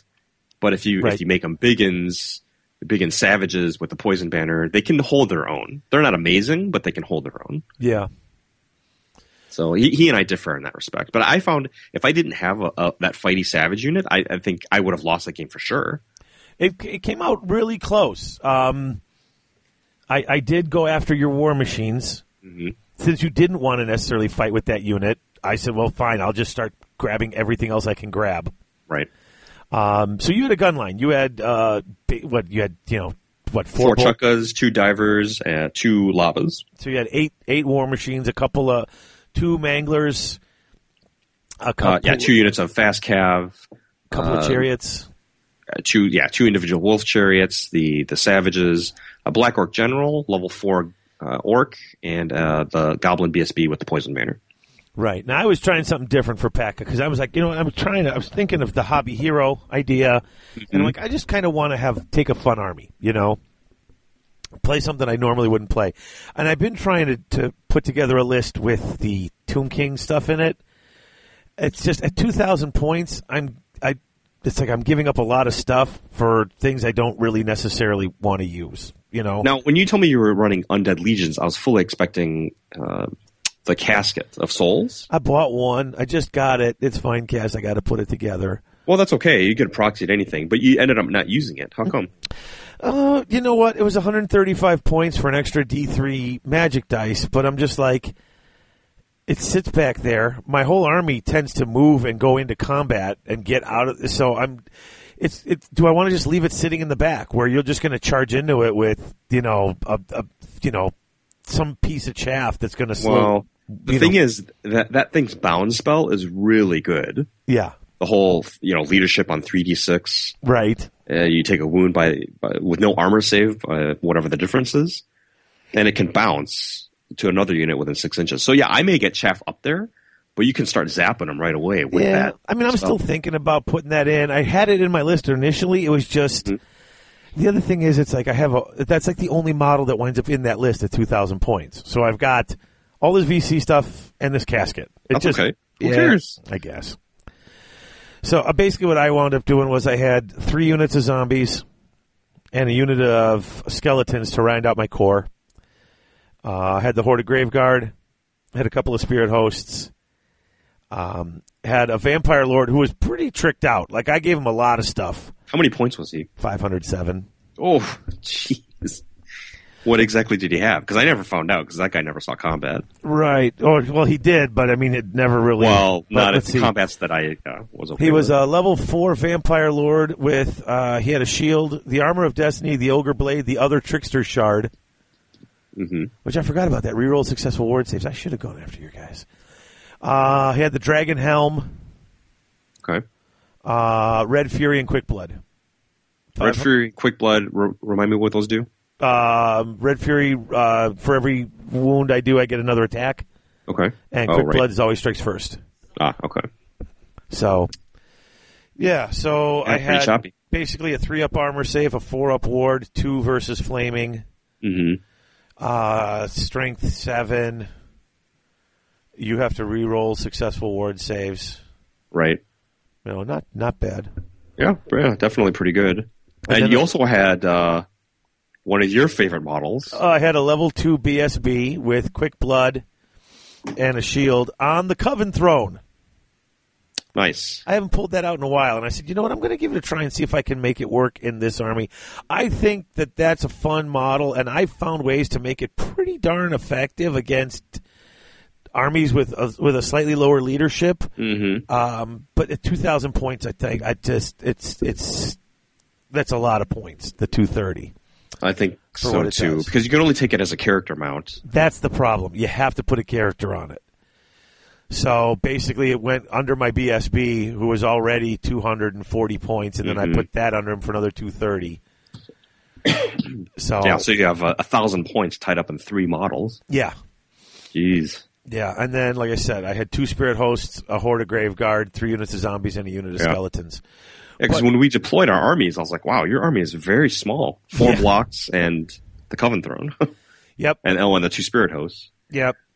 But like I said, it was a fun game. I basically started heading towards you, and I know when you play your gun line, you try to stay out of combat so you can shoot as much as you can. So I got right up on the line and just rushed forward and tried to Van Helsing get up there, and I got into your war machines pretty quick.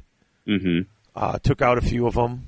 Ran up the side. I was actually picking up all those points, and then I managed to get off Curse of Years, which is that remains in play. Roll for every model in the unit. 6s they go without an armor save. They take a wound. Yep. So I took off a bunch, and then it goes to 5 on your turn, and you saved some dice to get rid of it, but then you miscast. Yeah, and it's just got rid of the dice I was planning to use to dispel that. So it hit me again. That became a 5, took out more, and then on my turn it became a 4, took out even more.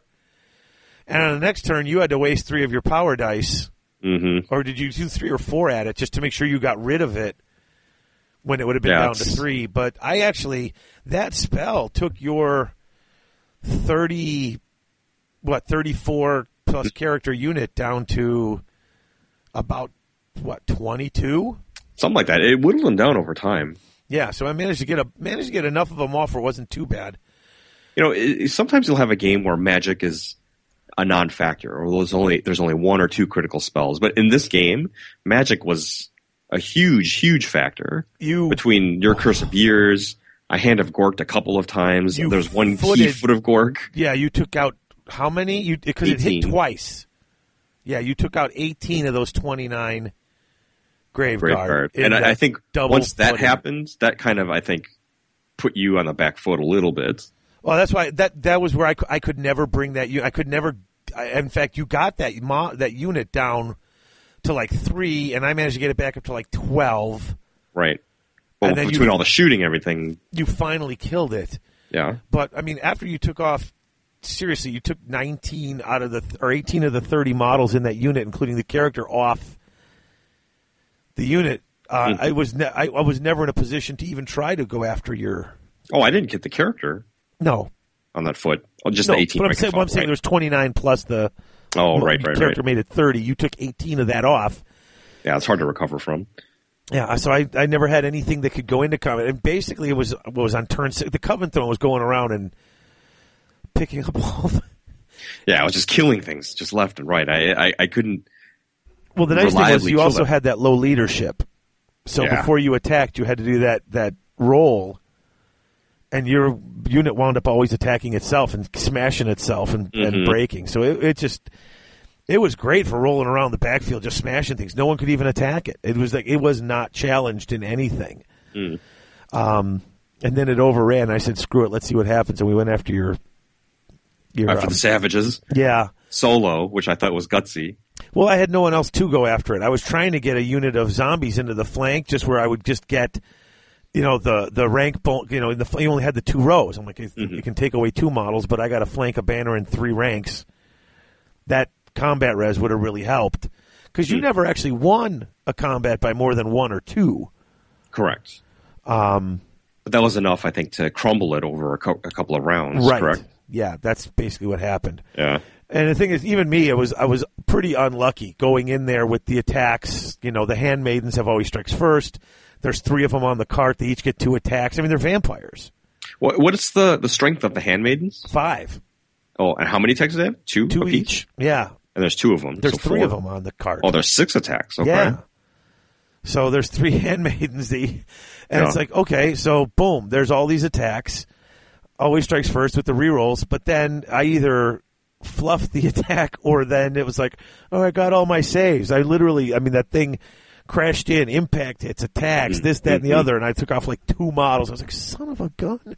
I think that thing is really designed like your classic chariot to go in as a support element. And that was my plan, was to have it coming in next to the VC, charge that horde in, and then have it just be on the corner, getting the impact. Next to that grave guard, you mean? Yeah. Yeah. And then if I can get that in, plus if I can win that roll. If I can get then if I'm hitting myself or if I'm -1 to hit. Right, -1 weapon skill, ballistic skill, re-rolling failed, or re-rolling successful to hit rolls, that really hurt That you. was annoying, yeah. If I can get you attacking yourself on top of all that, then it's like, oh, that's it.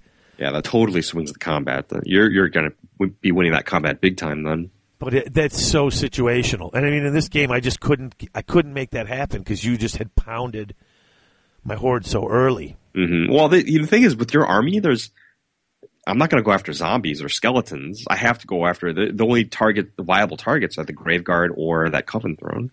Right, and that characters too, if I can get to them. That was the problem with that whole list. That list is definitely not going to PACA. I mean, so let's talk about list adjustments. Now that we've played that one game and knowing the comp and everything that Raj has in mind for Wapaka, what kind of adjustments will you make? I don't know. I mean, I like I said, I'm thinking that the Coven Throne might come to bits because I love playing with it and it's fun, but it needs to be in a bigger point game. It's just for a support. It's too expensive as a support piece. Right. So you and I were talking, and we were thinking maybe doing the Crypt Horrors and Mortis Engine. Yes, I totally think you should do this. And I did that very right when it came out. I took it. That was my first list to Adepticon with this army. Was it really? Yeah, and that was the year I got trounced. So, did you have one unit of 8 Crypt Horrors? I had a unit of 9 Crypt Horrors. Okay. And the Coven Throne. Maybe that was the second. And the Mortis Engine. I don't know. Or the Mortis Engine. It was either the first year I did or the second year. But that Johnny pounded on me. I played that guy who's really good with Dark Elves, and he just smashed me. It just kept getting pounded on. So I was just like, oh, this is kind of no fun. How did they take out the Crypt Horrors with their 4-up regen? Well, you hit him with something that's got flaming. Was that as simple as that? Yeah, basically, yeah. I mean, the Dark Elves, one flaming hit, now we'll throw a magic spell on top of you. Or, and then boom, that just wipes things out. They're low initiative too, so you can do those initiative tests on them and stuff. Well, that's when we talked about adding that character who has a Dragonbane gem or something in that unit to somehow offset those flaming attacks, whether it's in combat or really via combat. Right. And like I said, I'm working on that list, but I'm thinking I'm thinking you're right. Last year at PACA, I had, I had the characters, and then I had the Vargulfs. I had a Vargulf and some Vargeists. That was the thing last year at PACA. And it didn't do too bad, but it didn't do too great. Okay. Everybody got terrified of the Vargulf, attacked it with everything they had. It was always off by turn 2. Right. This year at PACA, with the stigma attached to the cannons and stuff, I'm thinking that the Mortis Engine might not be a bad way to go. Yeah, you're going to see less cannons, I think, on the whole, which is good for things like your Mortis Engine. And the fun thing with the Mortis Engine is if it lasts past turn 3, then I don't care if it blows up. Because it's got that pulse. So go ahead, blow it up. It's going to smash you. Yeah. I mean, that thing has actually, if you blow it up, like after turn 3, you don't want to take it out. You want to let it survive because the pulse is huge. It's doing damage at that point. And it hits if you park that thing behind your Crypt Horrors, the pulse doesn't damage them. It only damages your opponent. No, it actually helps. In combat. Yeah, it helps us in combat. Yeah. The other thing that you could do, too, is if those Crypt Horrors are engaged in combat, that you can power up that big Vortex number 6 spell. Yep. Which normally, it's really not that good, but, it'll only do, I think, so many wounds to the Crypt Horrors, and it's only strength 4. Yeah. So it's going to have a tough time wounding those things. Whereas if you push it through like a big unit of, I don't know, dwarves or elves or something, or warriors, it's with the no armor save, and even the small one, that's strength 3. If I'm facing like an elf army, It'll do some Strength damage. 3, send it through. It's only going to hurt on 6s against them. You know what I'm saying? Against my against the Crypt Horrors. Against the Crypt Horrors, correct. Right. And then they have the 4-up regen. Right. So, Well, and I don't have to put anyone on a Mortis engine. I can just run the Mortis engine, which is nice. Then I don't have to worry about that per se. yeah, I think there could be some mileage there. The other thing is, if you do face someone that has a cannon, you just park your Mortis engine behind your Crypt Horrors, then they have to kill 2 Crypt Horrors with their 4-up regen before they Right. get to your Mortis engine. Yeah. And like I said, that pulse, doing D6 hits to every unit that it touches, with the strength being the turn number, you know, if you don't kill it by turn 1 or turn 2, that pulse is actually kind of devastating. But then if you blow it up, it just does that pulse, and it does even worse. So, Right. I don't know. I think I might take it. I mean, it's a good model. I like it. I'll pull it. It's fun to pull out those big centerpiece models. Oh yeah. Especially if you have it painted and everything. You want to show it off a little bit, right? Exactly. So, okay. Yeah, for my part, I think I'm going to drop those 4 Spear Chuckas and add in a Goblin Hero on Wolf. Oh, and that possibly that guy's a pain in the butt. He's good because he's multi-purpose, and he's so cheap. Yeah, 85 points, depending on how you kit him out. But even when you kit him out, I mean, I remember him coming in, and it was like, really? He's so cheap that you can give him a good kit, and he's still cheap. And he operates like Fast Cav, which is nice. So it's a 3rd Fast Cav element that I have. Right. Small footprint and all. So add him, and then I think level 1 Night Goblin with a scroll back in. Because if I do hit that combat, the Goblin magic is actually quite good in combat. Yeah. So there we go. But that's it. That was our game. It was fun. You played. Yeah, we'll have to play another. But you were helping Alex with his. Yes. So with the Masters coming up, we played a couple of Masters prep games. I don't want to say too much because I don't know how much he wants me to say about his list, but I did use Justin Bergey's High Elf list. Okay. Which I found when I looked at it, I thought, well, this is it. It feels like it's a very soft list with not a lot of punch. But when I played it, I realized, okay, it's very deceiving in the way that it plays. Really? It got a block of 25-ish Phoenix Guard. He's got a choppy Lord in there, some Spearmen, 2 Bolt Throwers, 1 unit of Fast Cav, no Eagles that I recall, and a High Mage. So, and it's very deceptive in that it's fighty, but it holds its points very well. Especially the Phoenix Guard block. And the High Magic is actually very good. And that spell, what's it called? The Flaming Conflagration? All right. That's a really good spell. At casting level of 19, if I manage to get it off, you have to dispel it in your phase on a 19. Oh, yeah. So it's a lot of dice that you're devoting to that. Yes, that's the cool thing about when you get those spells off is it's like, now your entire magic phase is dedicated to stopping this. It's a nice sort of dirty underhanded way to take out your opponent's magic phase. Yeah, it's just like your Curse of Year spell. Exactly. So we played a couple prep games there, and we're going to play a couple more just to see, just to get them ready. We're kind of doing some training. How are you liking the Swedish comp? I gotta say, I actually do like it because you're playing different armies and units that you've never seen before in different ways. Cool. So I don't think I'd like to play it all the time, but the variety, the change of pace is nice. Oh, that sounds fun. I'd get a couple games in with that. I don't mind. What do I care? Yeah, we definitely do that.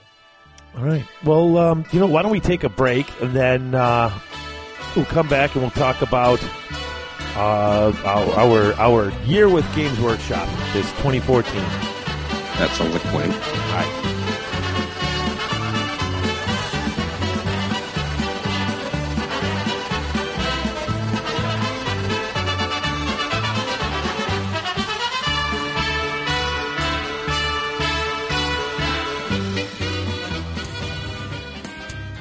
Hey folks, it's Dave.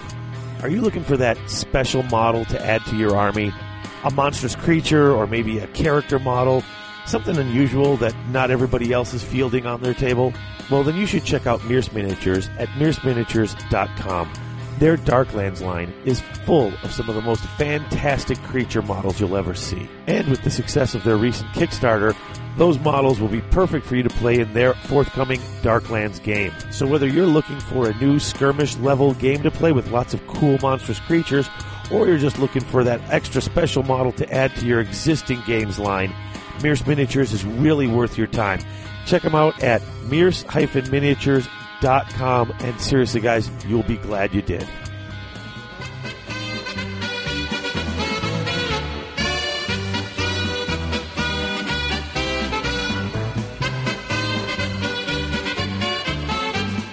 Jingle bells, jingle all the way. Oh, what fun it is to sing and dance on carols. And we're back. Talking the year 2014 in review. You want the moon? I'll throw a lasso around it and bring it down. What is it you want, Barry? What do you want? You want the moon? Just say the word and I'll throw a lasso around it and pull it down.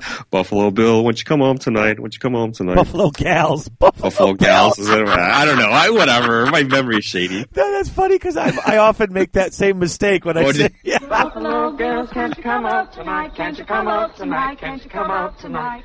Buffalo girls, can't you come out tonight? And dance by the light of the moon. Oh, hot dog. I'd like a flaming rum punch. Out you two pixies go, true to door or true to window. Hey, Nick. And another thing, where do you get off calling me Nick? Well, Nick, that's your name. We can probably do the whole movie. Don't hit my sore ear again, Mr. Gower. Please don't hit my sore ear. That does it. Out you two pixies go, through the door or out the window. Okay, best line though. Best line is at the end when their maid, his parents' maid comes in and everyone's giving him the money. Oh yeah. I've been saving this money for a divorce. If I ever gets me a husband. Annie. Yeah, that's right, Annie. That's right. That's her name. Oh my God. Oh, that's great. So, all right. So, 2014 was a bit of an odd year. I mean, okay. First of all, 2013, we had 5 Army books to talk about. Right. All sorts of new models, all sorts of new everything, and this year, just as many books come out, but not Army books. Not Army books, but I feel like this year was hotter and heavier than 2013 by far. It's weird when we went to, but when we sat down and started writing down everything that came out, it was like, oh, well, it's just it's the list is not very long. It's not, but what things did that were released had just a massive impact. Yes, whether it's the fiction to the gameplay to everything, top to bottom. Absolutely, more so than any one Army book could ever hope to change. Oh yeah, absolutely. So January, first of all, January saw the new White Dwarf and Warhammer Visions come out, which I think White Dwarf has actually been pretty well received for what it is at $4 a week. It's actually winds up being more expensive than the old White Dwarf, but you can kind of pick and choose now a lot. A lot of times when you go and see that it's a 40K cover, you just save your $4 that week. How are things with Visions? You know what? I have that written here. When it first came out, I wasn't very keen on it, and a lot of people just quit on it right off the bat. Lots of pictures, almost no text. I mean, they promoted it as having articles, and I would still say that articles require text, and they didn't have it. At best, any one page, any one picture would have a caption of 2 sentences. It's not a lot of written content there. No, there's not. But there's a lot of, and it was cool. But the problem was, it was always stuff that came out the month before, and most of it was pictures from the White Dwarf. Mm. And a lot of people canceled on. A lot of people didn't like it. I stuck with it because I'm not going to go and. It's paid for. The money's gone. I like the pictures. Now there are people who would say, "Well, I can go look all that stuff up on the internet." God bless you. I hate sitting on the computer. I really do. I'm lazy. I hate. I'm on the computer. 5 4 or 5 hours a week on average when you figure the amount of time I'm editing the show. Sure. And that's at home. And that's, I don't have that much time. And I'm at work. Dude, I can't get on these sites to go around looking for inspiring images. I'm not like, these guys who can sit at work and just sit and surf all the net. I'm at a school. Well, the difference is if you're searching for Warhammer images via Google or something, you're looking for something specific. Right. I'm painting this. I need inspiration. I'm looking for that VC thing, whatever. Whereas the Visions will bring it to you like on a platter. The whole buffet comes to you on a platter. It did. So you can kind of peruse. Now, I will say this once again. In the beginning, it was all, and 50 or 60% of the magazine was whatever came out that month. And then you had all these little bits and articles that weren't, just. Over the past few months, and especially the last couple months, and now, with the Glotkin one, actually, before the models came out, the White Dwarf was out with all the stuff. Or, the Visions was out. So it was like before. In fact, the one that just came out Saturday is all the Blood Angel stuff. And that's not out yet. So they've moved to give it to you a month in advance instead of what came out last month. Right, it's like the Insiders yes. preview. And the stuff that's about to come out now is only like the first quarter of the magazine. The rest of it's still got that Blanchitsu nonsense, but there's... I'm sorry. It's the same article every month. All he does custom models with lots of conversions, but it's all for like Necromunda. Right. So... Okay, so it's always 5 models, and it's always the same type of 5 models. The last couple of months he's been his friend's 5 models. It's like, okay, I don't care. I just don't. I'm sorry. That's the part of the one part of the magazine that I would just drop. That's just me personally. That's what I would do. But huge sections. They have the Army on Parade where they pick other people's armies and show the stuff they're doing with it. Huge Golden Demon sections. Just. Yeah. Tons of pictures, and that's what I love, just these huge sections of inspirational stuff from all over the systems, all sorts of stuff, top-notch stuff. So I think Visions has gotten actually picked up and gotten a lot better. If you don't want to just sit and look at pretty pictures of Games Workshop models, if you're content to do that online, it's a total waste of your money. Right. But I think it was $65 for a year or $70 for a year, so it only wound up being like $5-6 an issue. Sure. For $6 an issue, I don't mind. I pay more than that for the White Dwarf every month, and yes, you can argue there's content and actual articles, but I like looking at the pretty pictures. I really and it do. comes to you like all formatted and nice, and I don't know. I don't subscribe, but I can see it certainly being a worthwhile tool. For me, I know the subscription is renewing in January, and I'm going to let it renew. I may be one of the few people, but I'm going to let it renew because I do enjoy when it comes out, flipping through it. It's got the thing on the iPad. You can click on it and zoom and get into real details and stuff. It's not... if you like looking at really well-painted models and you don't want to sit around searching them out on the Internet, and you don't mind spending $6 a month for that convenience, it's good. It is what it is. Right. I like that kind of thing. So for me, I like it. Okay. Well, that's a very productive January then in GW's part. Yeah. It's another thing where they got tons of flack, but they came out with that, and that was a pretty bold move, splitting into the 2 magazines like that. And I remember just people, even the first few White Dwarfs with all the dwarf stuff in it, people are like, oh, this magazine sucks. Yeah. Well, now White Dwarf, people get kind of excited every week. So yeah, it took a little time. Have a little faith, and it'll take off. So what happened in February? Well, after those first 3 White Dwarfs were all about dwarfs, we got the dwarf book that came out. Yeah, and that was, I thought it was a pretty decent book. I still have issues with it at times. There are certain things that they changed that I didn't think they needed to, but it wasn't bad. Not too many new models. I disagree. I think they had just the right amount. Okay, let me put it this way. Not too many new units. Okay. Basically, in fact... Really? Even then, I think they had the fire drakes. They had a new copter. Yeah. So they had a gyrocopter. They have a variation on the gyrocopter. They had iron breakers. Now they have a variation on the iron breakers. And then they brought in a couple of character models, new character models. That's really it. It's pretty substantial to me. They gave them the things that I think that they needed to make the army more viable and enjoyable to play with and against. Yeah. They did take away a few things that made it really hard to make a really solid army, though. That's just my opinion on it. They totally messed up the anvil. They took away your ability to make a really tank of a character, which you kind of need in this army. They did. I mean, there are good things and bad things. Overall, I liked the book. I thought it was a good book. I just thought the originality in there wasn't really coming through. And you could go back to the fluff and say dwarves don't make new things. They stick with what's tried and true.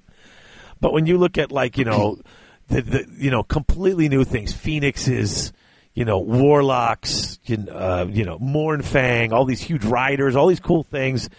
And they're like, no, we're not giving that to dwarves. Dwarves don't build new things, and dwarves only fight on foot because that's how they do it. Again, I think the gyro bomber was a big step forward. Nobody takes that. The fire drakes, well, still, but the option is there. Yeah. The fire drakes, which people do take, is certainly a very compelling option. I do like that. They do a lot of, they fight and they shoot pretty well. Yeah. I do like them, don't get me wrong. And, I mean, the new models that they did put out are fantastic. Not to mention the hammers, the possible... Longbeard, yeah. The possible army-wide hatred that you could have. That is a cool rule. That's a fun rule to play with. That's not bad. Yeah. You know that your characters are at least going to get hatred pretty much. Or your general, but you got a 2/3 chance of general and characters, and you got a 1/3 chance of being that whole army. Right. And honestly, I've gotten that more times than not, the whole army. That's nice. Oh, all those rerolls to hit, and those high-strength attacks on something like hammers. Oh, brutal. Yeah. Yeah, hammers getting 2 attacks was nice too. So yeah, you forgot to mention that little detail. Well, like I said, I mean, I look at it. I mean, the army itself got 2 new units and 3 new models, each with 2 variations. I mean, and I love the new models. I was expecting, especially from all the rumors, I was expecting things to get shaken up a bit. You wanted bear cavalry. Not really. I didn't want bear cavalry. But what I got excited for was one of the total lies. I was expecting either like an underground drill tank type thing, which I thought might be cool, or what I really wanted was an anvil that could move, like the anvil slash. I thought they were going to do a dual kit, anvil and throne, where you could either have the throne for the Lord or a mobile anvil like it used to be, where you could actually move it around, which would have been awesome. I thought that would have been really cool to have an anvil that can move around in a unit. Because then you don't need to set up a barricade to protect it. To protect, right, sure. Yeah, I suppose. That's what I was looking forward to. So, but that's that. And then I think it was April that we got the Wood Elf book. Was it April? I think it was April. Yeah, because I think it was right before Adepticon, so there was some question as to whether or not it was going to be allowed. Right. And it was, and very few, and I think nobody... took any Wood Elves. Right, yeah. Basically, it was so new, nobody knew what to do with it. They were like, forget it. Right. Yeah, this book... What's the consensus with this? I mean, diehard Wood Elf players are still playing Wood Elves, I mean, because they always were, but... And, people talked about all the True Flight arrows and stuff being awesome, but was there a big influx of... I don't know, not that I've seen, because even at BITS, which was in June... We didn't have a single Wood Elf player there either. Really? And they've never been a mainstream army. They're kind of an outlier. I know in 6th they were ridiculously good, and in 7th they were still good. To be honest, I've not played against them. I started to play them. I could see their shooting being pretty effective, wildly effective. That's another army that got a couple of really cool things, and then like the trade-off was everything they had that was good got neutered to the point where it wasn't. I mean. Right. Actually, I take it back. I did play Steve. Oh gosh, Herner? I forget his last name. No, he's a guy from down in Springfield. I'm not certain. I forget his name, but I played his Wood Elves at Screw City. Oh, okay. It was a little bit different because it's a lot of monsters involved and everything. Right. But they for no Grunwald, good reason. Steve Grunwald, that's his name. Oh, okay. But for no good reason, they just. They trimmed back the forest spirits, no pun intended. Well, I think that reason was strategic on GW's part was because before those Force Spirits were pretty good, if I understand. So everyone had them. If you're going to release a book, you can't try to sell models that everyone already has. Here's the thing: if they would have stayed good, people would have just added a few more. I mean, they didn't get a ton of new. Well, they actually did get some. They redid the models. They changed a few things around, but really, I mean, let's put it this way: the infantry, the elf infantry, and the elf cavalry actually got better. Model wise, I think just rules wise too. I mean, people are using them to good effect. It seems. Had you kept the Force Spirits about the same level, I think that army would have been crazy good, and I think you would have seen a lot of people playing it. Yeah, probably. You know what I'm saying? It's just I didn't. They boosted the one side enough where even if they had kept the Force Spirits, I think people would have started picking up some of that other stuff as well.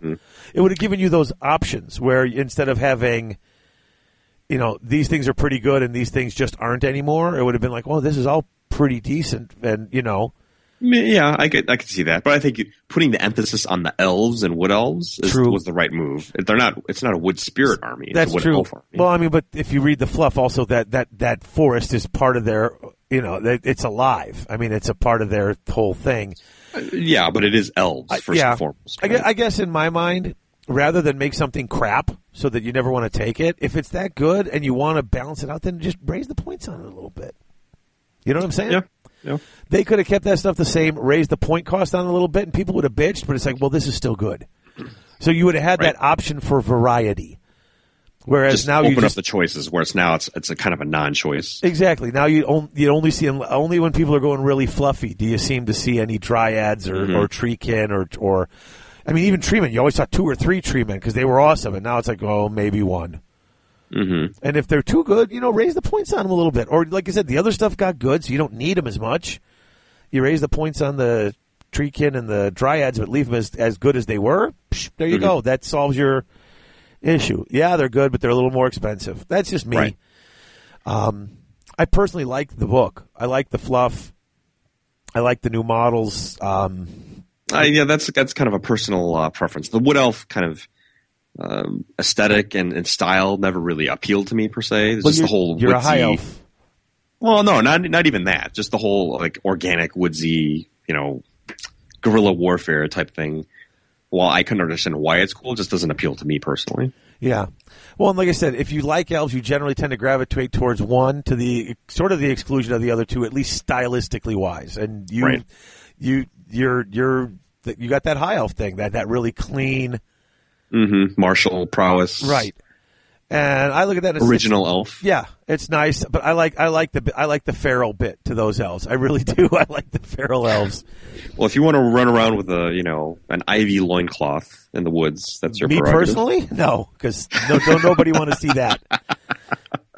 Nobody wants to see Mr. Whitek in a loincloth, not even Mrs. Whitek. Let's be honest here. Dear Lord. I'm not going to even say anything. Don't even try and picture that in your head. You'll need years of therapy. No.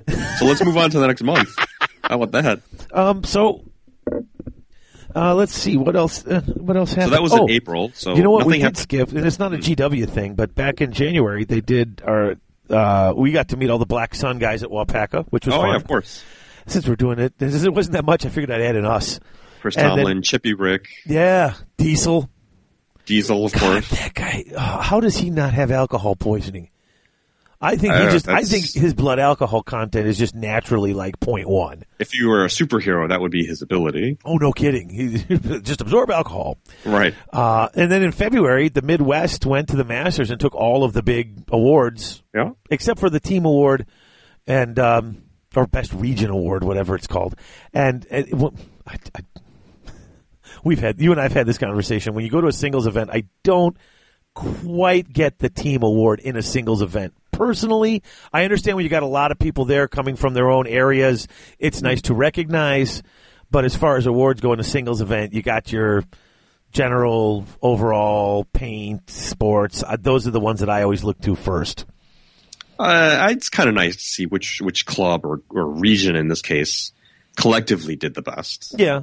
Kind of nice to see. It's an interesting data point. Yeah, but that's as far as it goes with me. Like even with at PACA, we have the team stuff, and it's kind of neat to see which team did the best. But then even at PACA, it's like they just do it as a thing. If you come alone, they just throw you on. They split up the teams between Raj, Bear, and Johnny. So it's just like, hey, I'm not on a team, but I'm on a team. It's it's cool. But when you're at an individual event, you're pretty much, you're playing for you. To me, that's always been sort of a little thing that even if you kind of are sucking, you're at least part of a team. So, right. You can that's your claim to success. Exactly. So that's just me. But yeah, I mean, we got Bergie taking overall, and we got, who got best sports? Was that, I think it was Bruins. Yeah, Bruins, and then Johnny took paint, and there you go. So.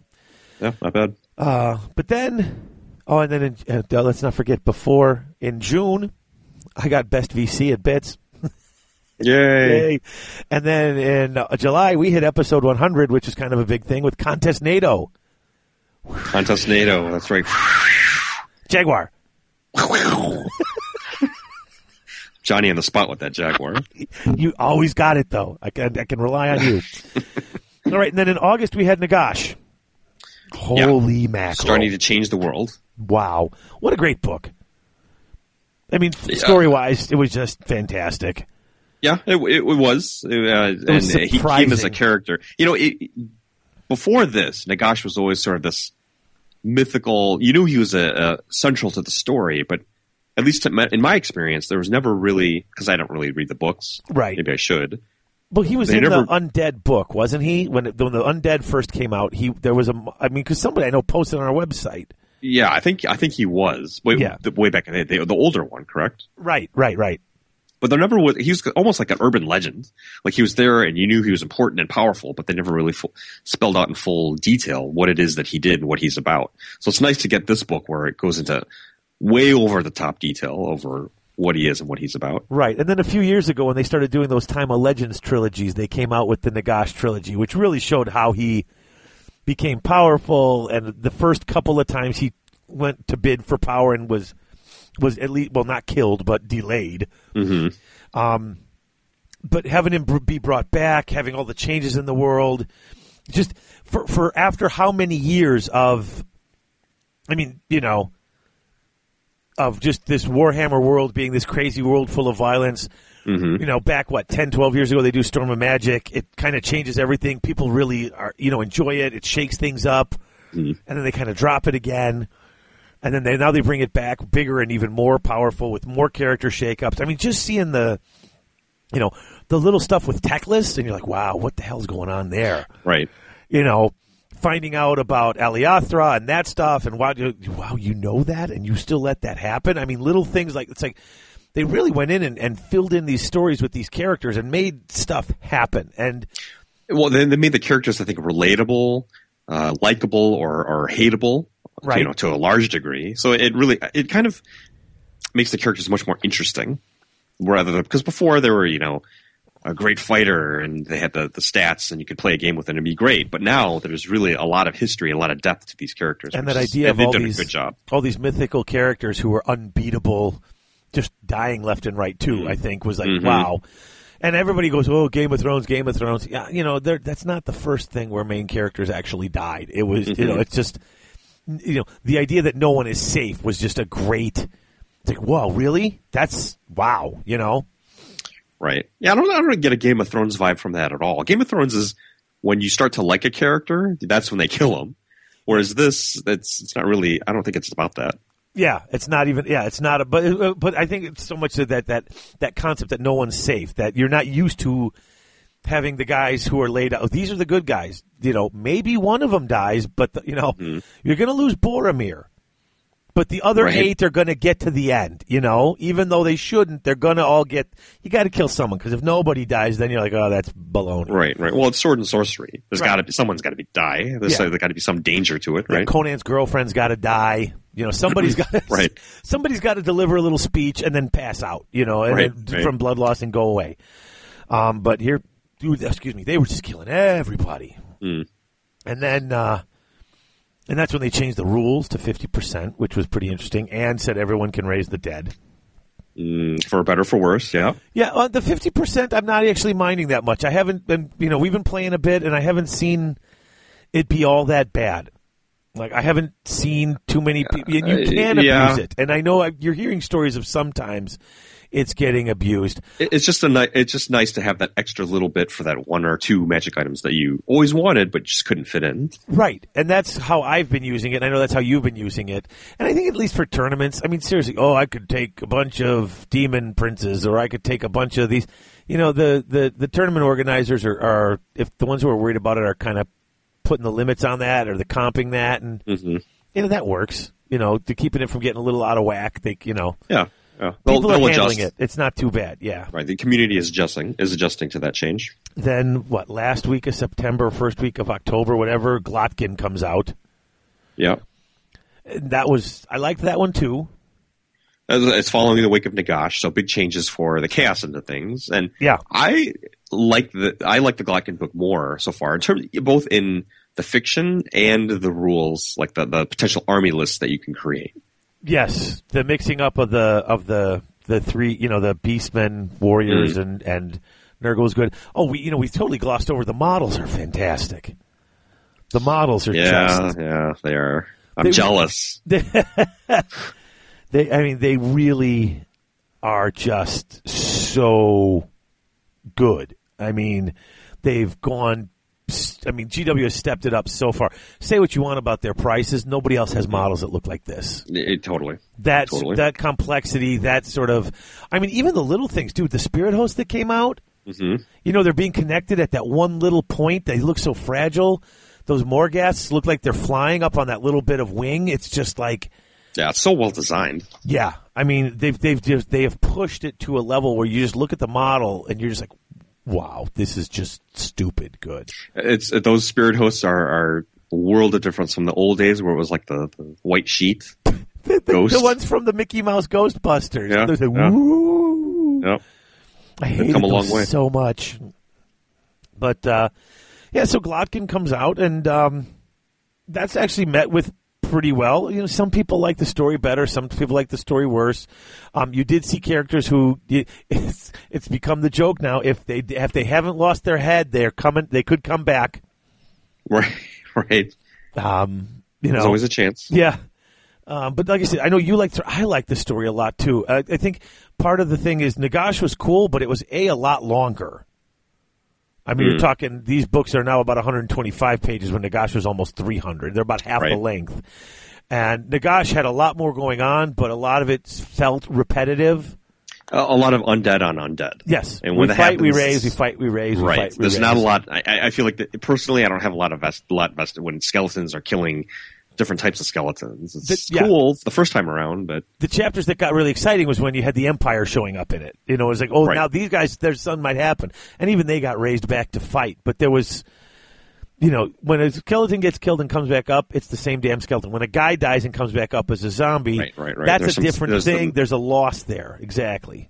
The finite nature of life. Yeah. So, but I like that, and I like in Glotkin.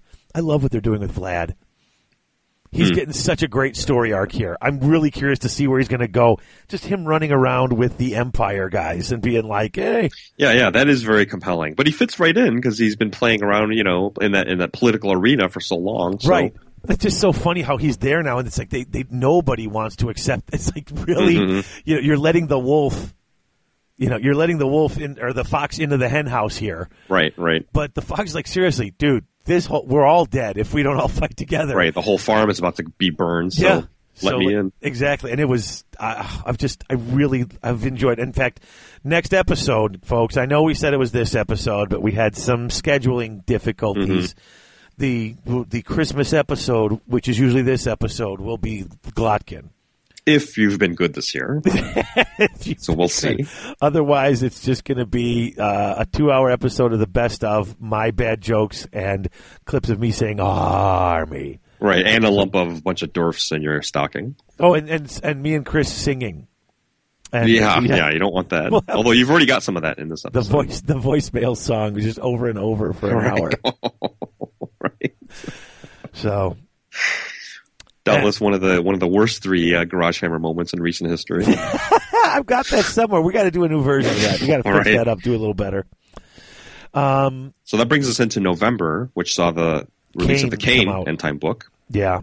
And it's made a lot of waves. For me personally, the jury's still out. I haven't read it. I don't want to pass judgment on it until I've read it. But yeah, a lot of changes. All armies that we can choose from all 3 books. Yeah. Now I've started on some of the fluff, and right off the bat, it's coming hard and heavy. That it's the fluff is not disappointing thus far. Rules wise, it's wonky as hell. It is, and I get the story. I mean, they're totally smashing. I mean, Ulthuan's where they're sucking all that magic out of the world, and you start messing with that, which is what they're doing. Yes, magic is going to be flying everywhere, and it's thick in the air, and it's going to allow magic to go off the charts. And I get it, fluff-wise, it totally makes sense. And down here in the crypt, you and I think if you're playing bigger games, because of the 4d6 magic phase, like a 4,000-point game, you can absorb that damage a little bit better. But a 2,000-point game, not so much. And at a tournament, when you're at a time limit, like I said, everybody's a lore master. Yep. You can spam cast again. Yep. Oh, that's just that's going to become brutal and or annoying really quick. Especially especially if your opponent gets a nice 4d6 roll and you get like 4 1s, and then you're like, oh, that's it. This game's over. Brace yourself. And we'll play a couple of games. Oh yeah, I know. They're just going to get smoked. Dude, unless their end times book, whatever their incarnation is, addresses that and it boosts them up a little bit. It's hard to judge these because they're not all the armies are on a level playing field in the end times bubble. Yeah, I would have said, I would have if they would have just allowed the runes to be where you can take multiple dispel runes again. Just give them a chance. Right. That would have been something. Or the magic is flying so heavy that even the dwarfs are, instead of being at a +2, they're always at a +4 to dispel. Sure. Well, again, with their end times book, whatever their version is, it'll probably be something along those lines. I'm looking forward to seeing it. But I will say, even though the rules were wonky, the book seems pretty cool. And some of the character stuff's pretty cool. Mm-hmm. And the things they did with the armies, which we'll get more into later, but, Tyrion Tyrion having, and spoilers, if you don't want to hear it, jump forward 2 minutes. Tyrion pulling the sword of Cain and becoming the avatar of Cain. Right. He's a Forces of Destruction army. Like, his list is him and Marathi and bad guys, because he's just totally on the warpath. Malekith's is the side of order, and he's got the Everqueen, and he's got Teclis on his side. Yeah, he's got the 2 versions of him, and like I said, and it fits into that story, the way that they're writing the story. He's fighting chaos. He's a force of order. Read that. Well, yeah, he is, but he is still a jerk. He is still cruel and ruthless. But to go from a culture where we talked about it, where they kill innocents, they kill children in the streets, and they murder each other, and that's part of their society, to go from the leader of that to all of a sudden become the leader of the forces of order, and to be leading, the likes of Teclis. He's the leader of the elves, and they are fighting against chaos, which is the only reason they're falling into order. You know what I'm saying? It's a constant state of warfare. There's no time for hanging around and having murder night and stuff like that. Basically, I suppose. I think they've made him Phoenix King in the middle of a war, and it's like he's good at that. And so it's lead these guys and fight chaos and save the elves from utter destruction. It would be like if aliens invaded Earth during World War II, then all the forces of World War II would unite to fight against these aliens, right? Even if you get the kamikazes in there with you, and you get the Luftwaffe fighting them. We don't like them, and their ideology and their belief system isn't great, but they're fighting with us against the aliens. Exactly. It's just you're just asking the audience, or you're asking me personally, to make a huge leap of faith, the hugest. Yeah.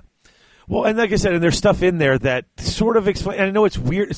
Game wise, it's weird because we're just so used to that. But I don't even think the witch elves aren't even on his side. Like, they're not in his army. They're in Tyrion's army, because they're not fighting against the demons. They're fighting for the sake of killing and bloodshed. Mm-hmm. So it's like all the worst elements of of the Dark Elves, those models and those guys are with Tyrion. With Tyrion, sure. So, killing for killing's sake. It's just crazy. And there is not a Wood Elf model in Tyrion's army.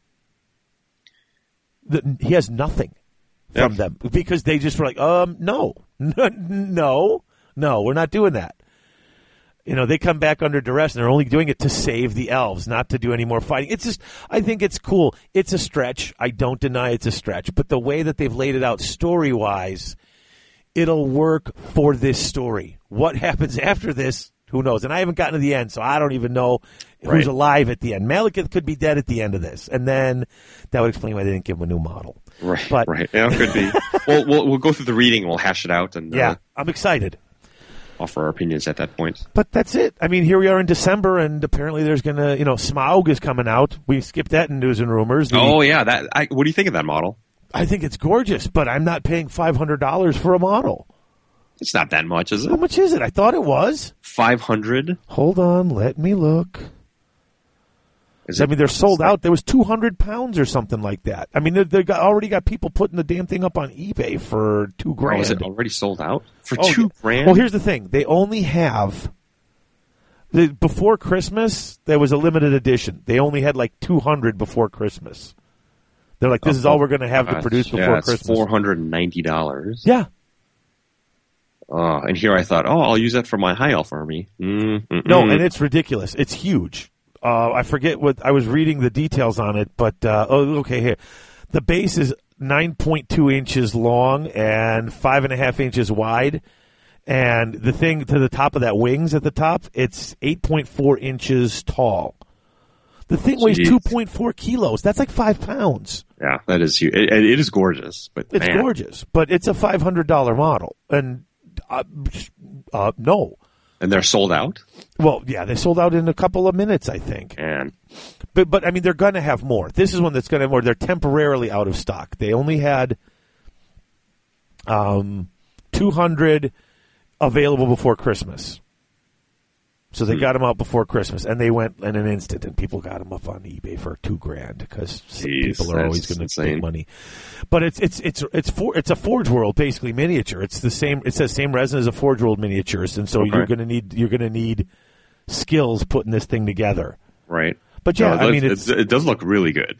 Yeah. No, it's amazing. If I was going to spend that much, first of all, I'd probably just go to Forge World and pick up a couple of the Greater Demons. Mm-hmm. Or hell, I mean, for that much money, I might buy a Titan just to have one. Because they're so cool. But yeah, it's gorgeous. But that's it. I mean, Smaug is the new thing for that. And then, like I said, Blood Angels are next week. Right. But damn, $500 for a model. Yikes. Okay, maybe I won't be getting that one. No. I was all sorts of excited for it, and it's just not happening. So I don't know. We'll see. Well, it's been a busy year, 2014. There you go. Yeah. Brief rundown of what happened. It's funny. It's basically 5 books and only a few new models for fantasy. Yeah, I think the emphasis has been on moving the story forward, right. For reforging the narrative. Yep. Well, I mean, think about it. We got Nagash. You got the Mortarks, the Spirit Host, and the Morghast Akai. I think that was only 4 models that were new, I think, for the release of Nagash, and then you had Glotkin, the Maggot Rider, which was still one model, even though it made multiples. Sure. And a couple of characters, and the Blight Kings. So that's about 5 new model kits. Nothing new for the new book.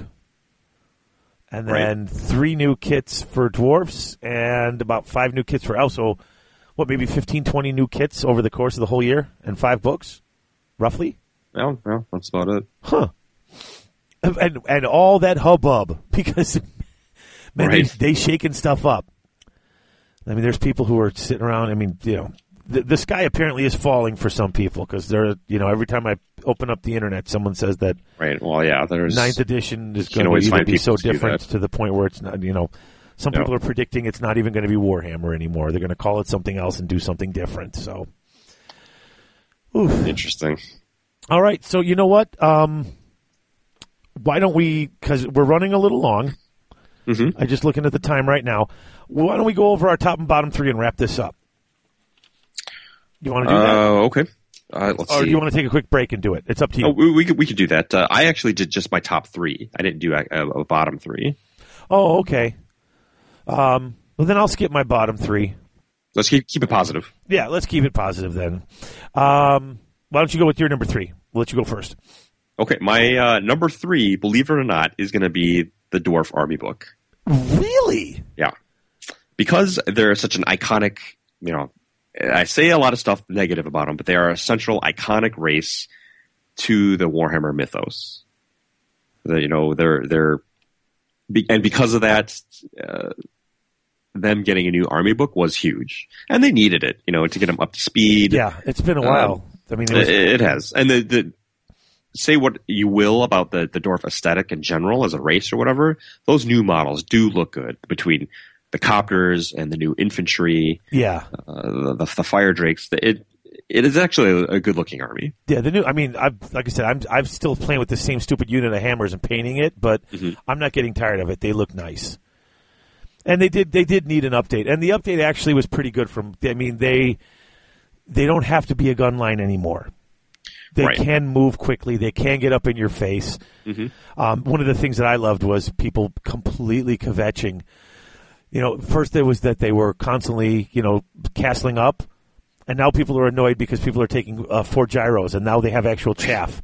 So it's like, they do these stupid gyros and then slow me down so that they can run up at me. It's like, really? Now you're complaining about that? Well, I think no matter what was written, people are going to complain, and they're just a very hateable army. I don't know what it is about them. If they don't, hey, read the fluff in that book. Remember, they conquered the world. It took the world having an earthquake and crumbling around them. Here we go again. Yada yada yada. You have to crack the whole planet to dethrone a dwarf. That's how tough they are. That's tough. Well, yeah. Well, that was then. This is now. My number 3 was actually the improvement in Warhammer Visions. And although I still don't think it's a great magazine, and it's very niche, the first couple of issues were terrible. I mean, they were just terrible. It was not. First of all, it wasn't what GW promoted it as, which was a huge problem. For months, they're telling you this is what we're going to do for 2 months, and then when you get it, it's nothing like what they said. And the digital is, I mean, you got to go with the digital because the paper one it doesn't work as well. But in the last, after the first 4, you could see after the 3rd month there was changes, and then after about the 7th one, there was even bigger changes. And now, if you're not the type of person who wants to cruise the internet looking for pictures, it's actually a really fun. I look forward to looking through it, and the kids look through it. Like Harrison likes to look at it. Morgan loves looking through it. She's like, "Wow, that's so cool." I was actually at a family party, and we had someone who a friend of the family who didn't know. I mean, someone mentioned the podcast, asked me how it was going, and they're like, "You do what?"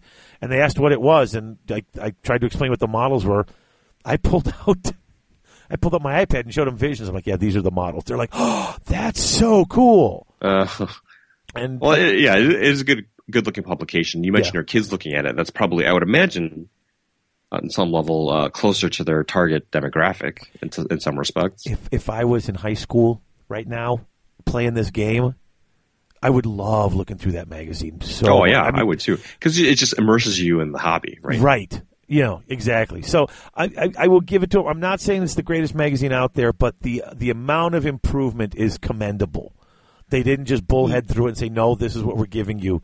They obviously heard the criticism, and they made adjustments, and it's a pretty decent thing now. Right. All right, so what's your number 2? My number 2, keeping it the same thing, is the Wood Elf book. You went with the Wood Elf book? Yeah, not because I thought it was particular, an amazing book, but again, just updating a book that has a small but very loyal following. It moves things forward in terms of the fluff. It changes the overall atmosphere of the game, and now that you have this heavily ballistic skill shooting based army that you kind of have to contend with. Yeah. Oh, yeah. So yeah, for those reasons, it makes my number 2. And the line of models that they released were actually quite good, I thought. Yeah, it was fantastic. Okay, I was torn at number 2. I couldn't decide whether to give it to the dwarf book or to give it just to the ridiculous amount of just how. Every year, I seem to be saying it, though, so the amount of the improvement in the models. Because, I mean, like we were talking about it earlier, they're all, I mean, even the ones, if you look at it, you don't like it that much. Like, some people don't like the Glotkin one. Mm-hmm. But you got to give it, just technically, it's an amazing thing. But every year, I always pick, like, some sort of model to be my number 1. So I decided, even though I thought people would groan, I gave it to the dwarf book. For number 2, yeah, okay. Just the story. Even though I was disappointed with the way some of the actual way the army plays, with some of the things I lost, we did gain some really cool things.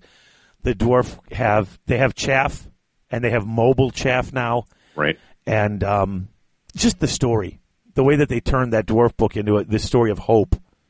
Yeah, that was actually a refreshing change. Yes. So often we're in decline, we're grumpy. The story of Thorgrim Grudgebearer turning around, having less grudges now than there were. I love that about the book, so I gave it to the dwarf book for my number 2. Interesting. Okay.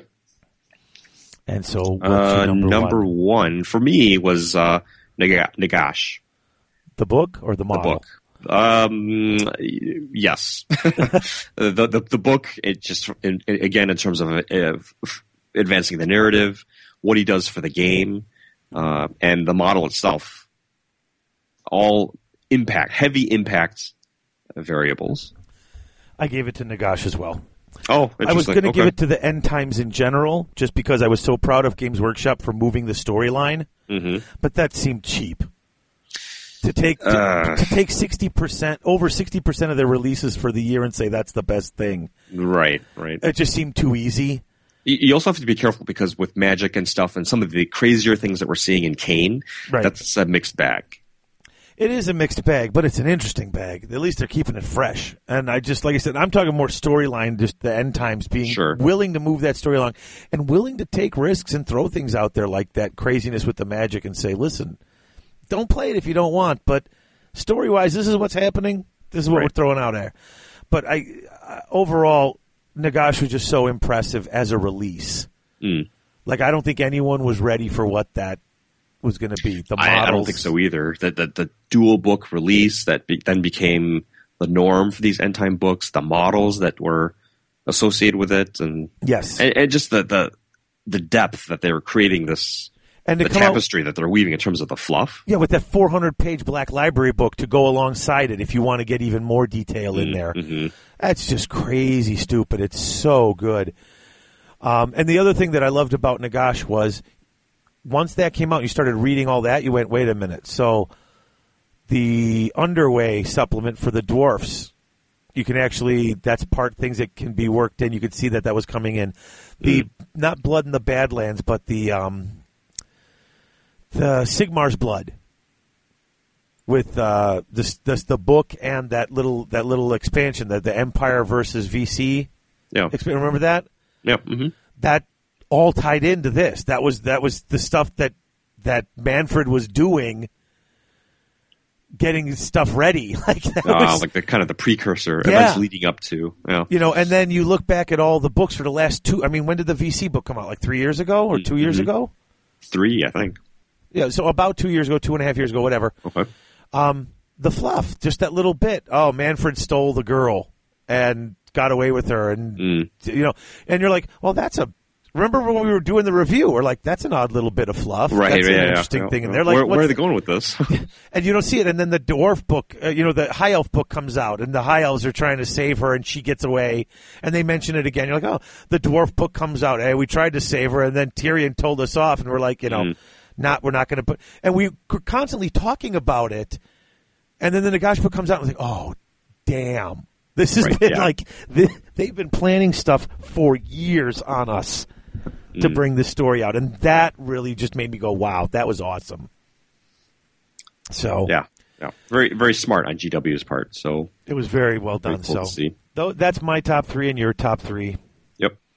And so we'll leave the fact that there's no new Malekith models and no new Greater Demons. We're not, no hate today. We're gonna no hate. Give them the praise that's due for what really came out to be a compelling set of books. No doubt. So, no doubt. All right. We've run way longer than we wanted to, so I think we should just kind of wrap it up here. How about you? That works for me. All right. So, all right, folks. Next up will be the Gluckin review. With Chris Tomlin. With Chris Tomlin on or around Christmas time, correct? I will try to have it. Well, I'm going to be busy on Christmas Eve and Christmas Day, so I will try to have it out right before that. Mm-hmm. But odds are likely that it's going to be right after Christmas, but before New Year's. Gotcha. So it'll be a late Christmas present. Probably. I will try to get it an early Christmas present, but no promises, because I still got to get Danny to record that stuff with me. I've been working on all sorts of voices. Oh, so interesting. Yeah, the readings are going to be fun, I think. So, cool. Folks, by the way, a couple people bought some shirts and hoodies and stuff, so thank you to people who bought stuff. Oh, yeah, I saw some of that on Twitter. Some people are posting pics of that. Yeah, showed the pics with your shirts. That's kind of awesome. Yeah. So, hey, everybody, thanks for listening. We did get a few new iTunes reviews. We love it. It's always appreciated. So, but most importantly, join our forums. Our 2014 painting challenge is coming to an end. We're going to be doing a 2015 painting challenge. We're going to be changing the rules up a little bit. Nice. So that it's a little bit more involvement month to month. And we are considering doing adding in terrain to the painting challenge. So we're working on a new challenge. So next year, new and exciting for 2015. Picking our spots and keeping it fresh. Yeah. So, Chris, David, I will talk to you next time right before Christmas. That sounds like a plan, partner. Folks, thanks for listening, and we will talk to you soon. Take care, guys.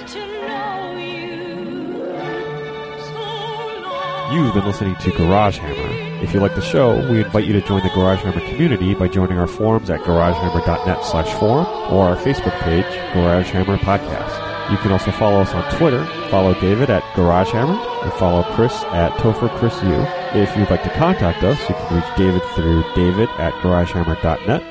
You can reach me, that's Chris, through ChrisU at garagehammer.net. And you can reach both of us through garagehammer@live.com. If you want to help support Garage Hammer, check the support page or the show store on our website, or leave us a positive review on iTunes. Until next time, thanks for listening.